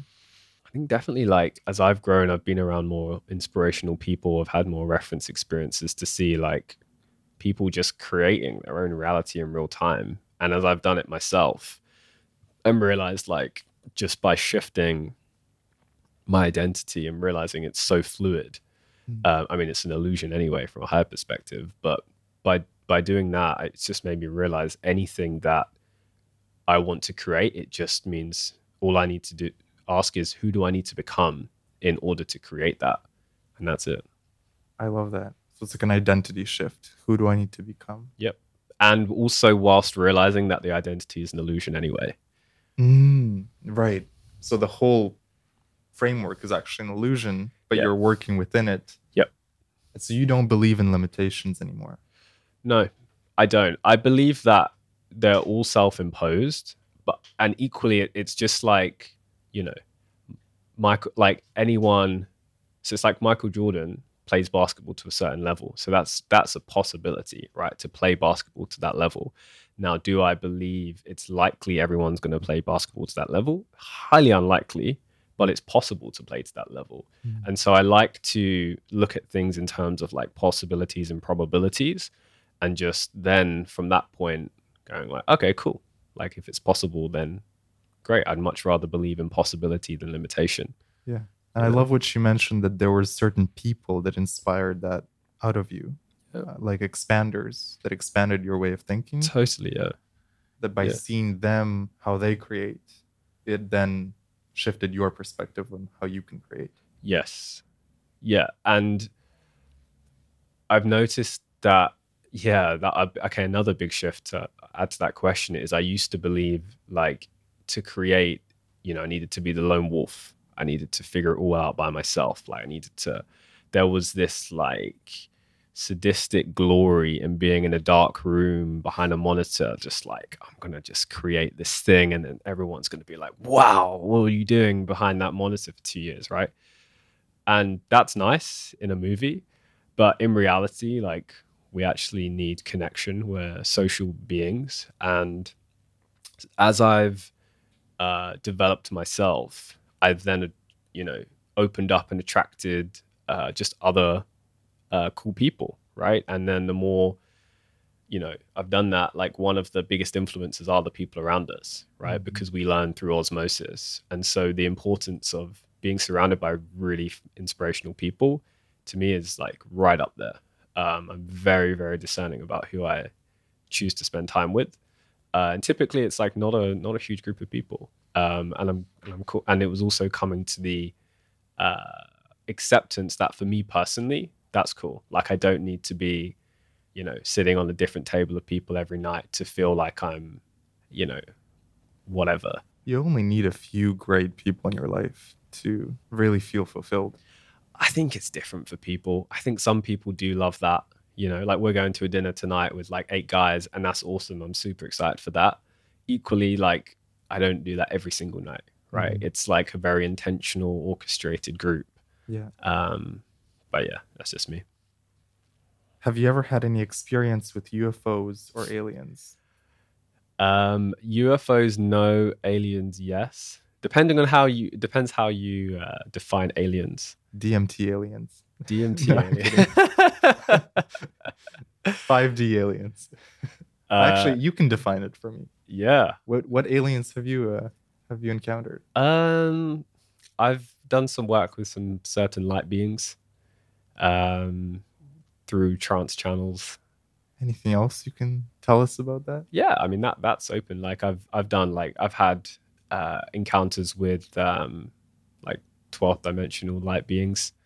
On a channeling sort of trance? Yeah. What did they teach you? I asked them, how can I unlock more self-love? And they reminded me that there were still many areas of myself that I still judged myself and hadn't forgiven myself for, from being a child. And they gave me specific examples of that were true. So it's like they read your energy and were able to pinpoint examples. Yep. And I then went back and released them. And that was when it really taught me that the releasement of judgment is a really big part of self-love. Wow. It's really cool. I'll put you in touch with them after. Yeah. I need them on the podcast. Perfect.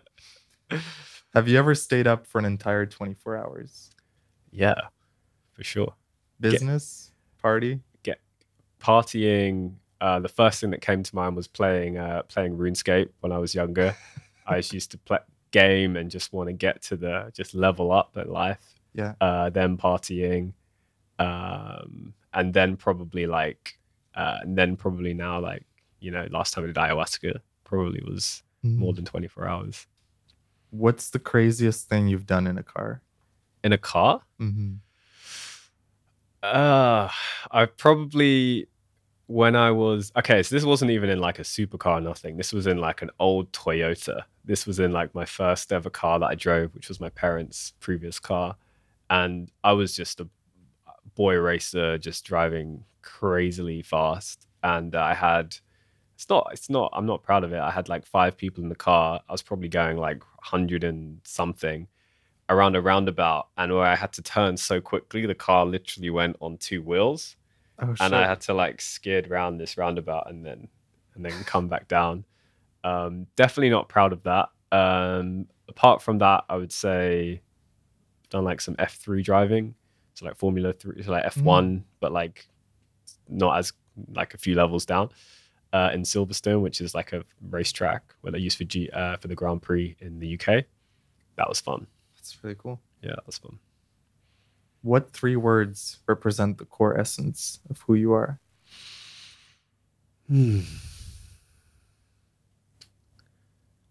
I would say wisdom. Wisdom came up. Say vitality and just child. Yeah. That playfulness. Yeah, I was actually just saying this to, weirdly enough, so I saved these 3 lines on my notes this morning, which crazily enough, my good friend Hukwa, who you met, had a very similar 3 lines that he posted on his story, which was so weird. I don't know how this happened, but anyway, it was basically, I was saying like, I want to have like the wisdom of an elderly man. I want to have like the body of an athlete, like a Greek god, and the like humor of a child. And just to embody those 3 qualities is, yeah, I think that's cool. What's one life lesson that you learned from your mom? From my mom, just to love unconditionally. She taught me, through loving me unconditionally, she taught me that love is always there no matter what. Like through being the physical representation of always having someone to go to no matter what. Like, I know whatever happens, I can go to her. She taught me that unconditional love is always there within myself. How many times have you been in love? Oh, that's a good question. I would say definitely different levels of love. I would say 5. The latest version of love being with me. I love that. Yeah. So the 5th is you. 5th is me. Yeah. What is your dream for the planet? Dream for the planet.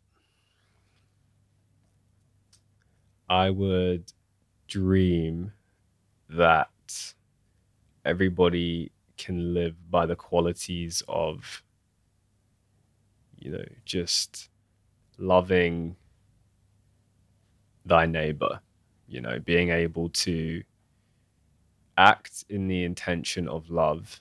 If we all act with love from that intention, then I believe that basically resolves all of the war, all of the stuff going on. I think it resolves basically all of that. And by the way, that doesn't mean jumping around, skipping unicorns and rainbows. Not that at all. But my dream is that everybody can get to a point where they are healed internally so that they can act from love. What keeps you connected to the world of spirit? Or what is your spiritual practice? It's many things. The most common daily practice is the practice of releasing and letting go.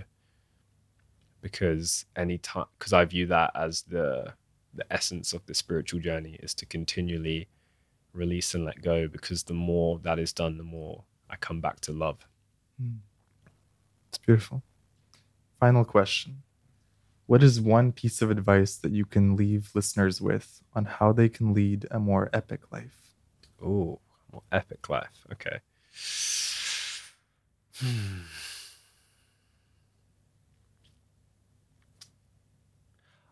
I'm going to stand on the shoulder of one of my favorite giants, Albert Einstein. And he says, to paraphrase, the only way to influence others is by being yourself. And to expand upon that, if you want to have influence, which can be an extremely positive thing, right? If you want to influence the world in a positive way, it requires knowing thyself first. And then once you know yourself, you can be yourself. You can be who you are. You can fully express your soul, your gift. God can channel through you. Then you can have the impact you want to have on the world. I love how you say God can channel through you, because we're all vessels for the divine. Mm-hmm. Do you believe in that there's a divine plan for each life? I do. Yeah, I think we have a soul blueprint. I think we all come here to experience something unique.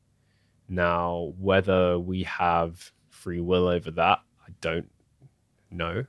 I don't have an answer for that, but I do believe we all have a unique life path. Ebrahim, thank you so much. It's been such a pleasure to have you on the pod. Where can people vibe with you? Probably right now, YouTube and Instagram are the best places to reach me. Just my name, Ebrahim Turner. You can search me up and I'll be there. If you want to see my content, YouTube. If you want to have a chat with me, Instagram. Awesome. Beautiful. Thank you, man. Dude, thank you. And just want to say you've put together something truly remarkable here. Just from everything from the whole setup to the thought you have and the questions you ask, to just the way you make me feel, open up, like shared so much that I've never shared before. And that's a testament to you and your, what you've created here. So thank you, bro. Thank you.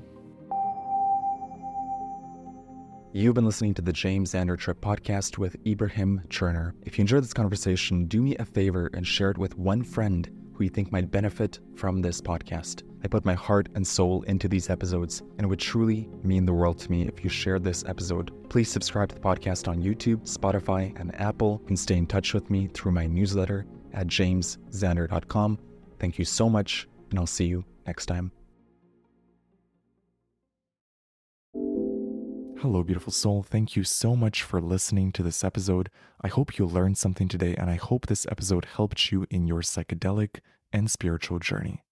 If you enjoyed this podcast, you might enjoy my other podcast, The James Xander Trip, where every week I bring a fascinating guest onto the podcast to dive into psychedelics, mindset, and spirituality.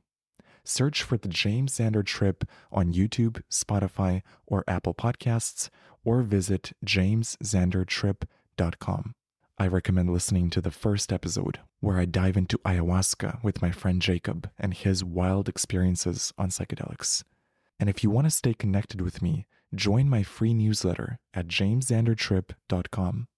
Thank you for listening, and I'll see you in the next episode. This episode is sponsored by magicmush.ca. If you're looking for an online dispensary for magic mushrooms, mushroom chocolate, and other high-quality psychedelic products, head over to magicmush.ca and use the promo code JAMES to get 25% off. Thank you for listening and have a beautiful trip. If you enjoyed this episode, you might enjoy my brand new audio course, Unlock God Mode. Unlock God Mode is a 4-week experience where every day you'll get a 15-minute audio lesson that gives you frameworks, tools, and perspectives to upgrade your relationship with life. In the same way that mushrooms give you insights that help you up-level in the video game of life, I designed this course to do the same thing for you. I've compiled every lesson that I learned through psychedelics, through meditation, through my spiritual work, through life. I've put my best tools in this course so that no matter who you are, if you choose to go on this adventure with me, you're going to learn some amazing frameworks. You're going to learn to see life with new eyes. You will improve your relationship with life, and by extension, your life will improve. If you're interested in more details, go to jameszander.com/godmode or use the link in the show notes. Use the promo code SHROOMS for a special discount. Thank you so much for listening to the podcast. I deeply appreciate you. Feel free to reach out to me through my newsletter. Go to jameszander.com to sign up. I'd love to connect.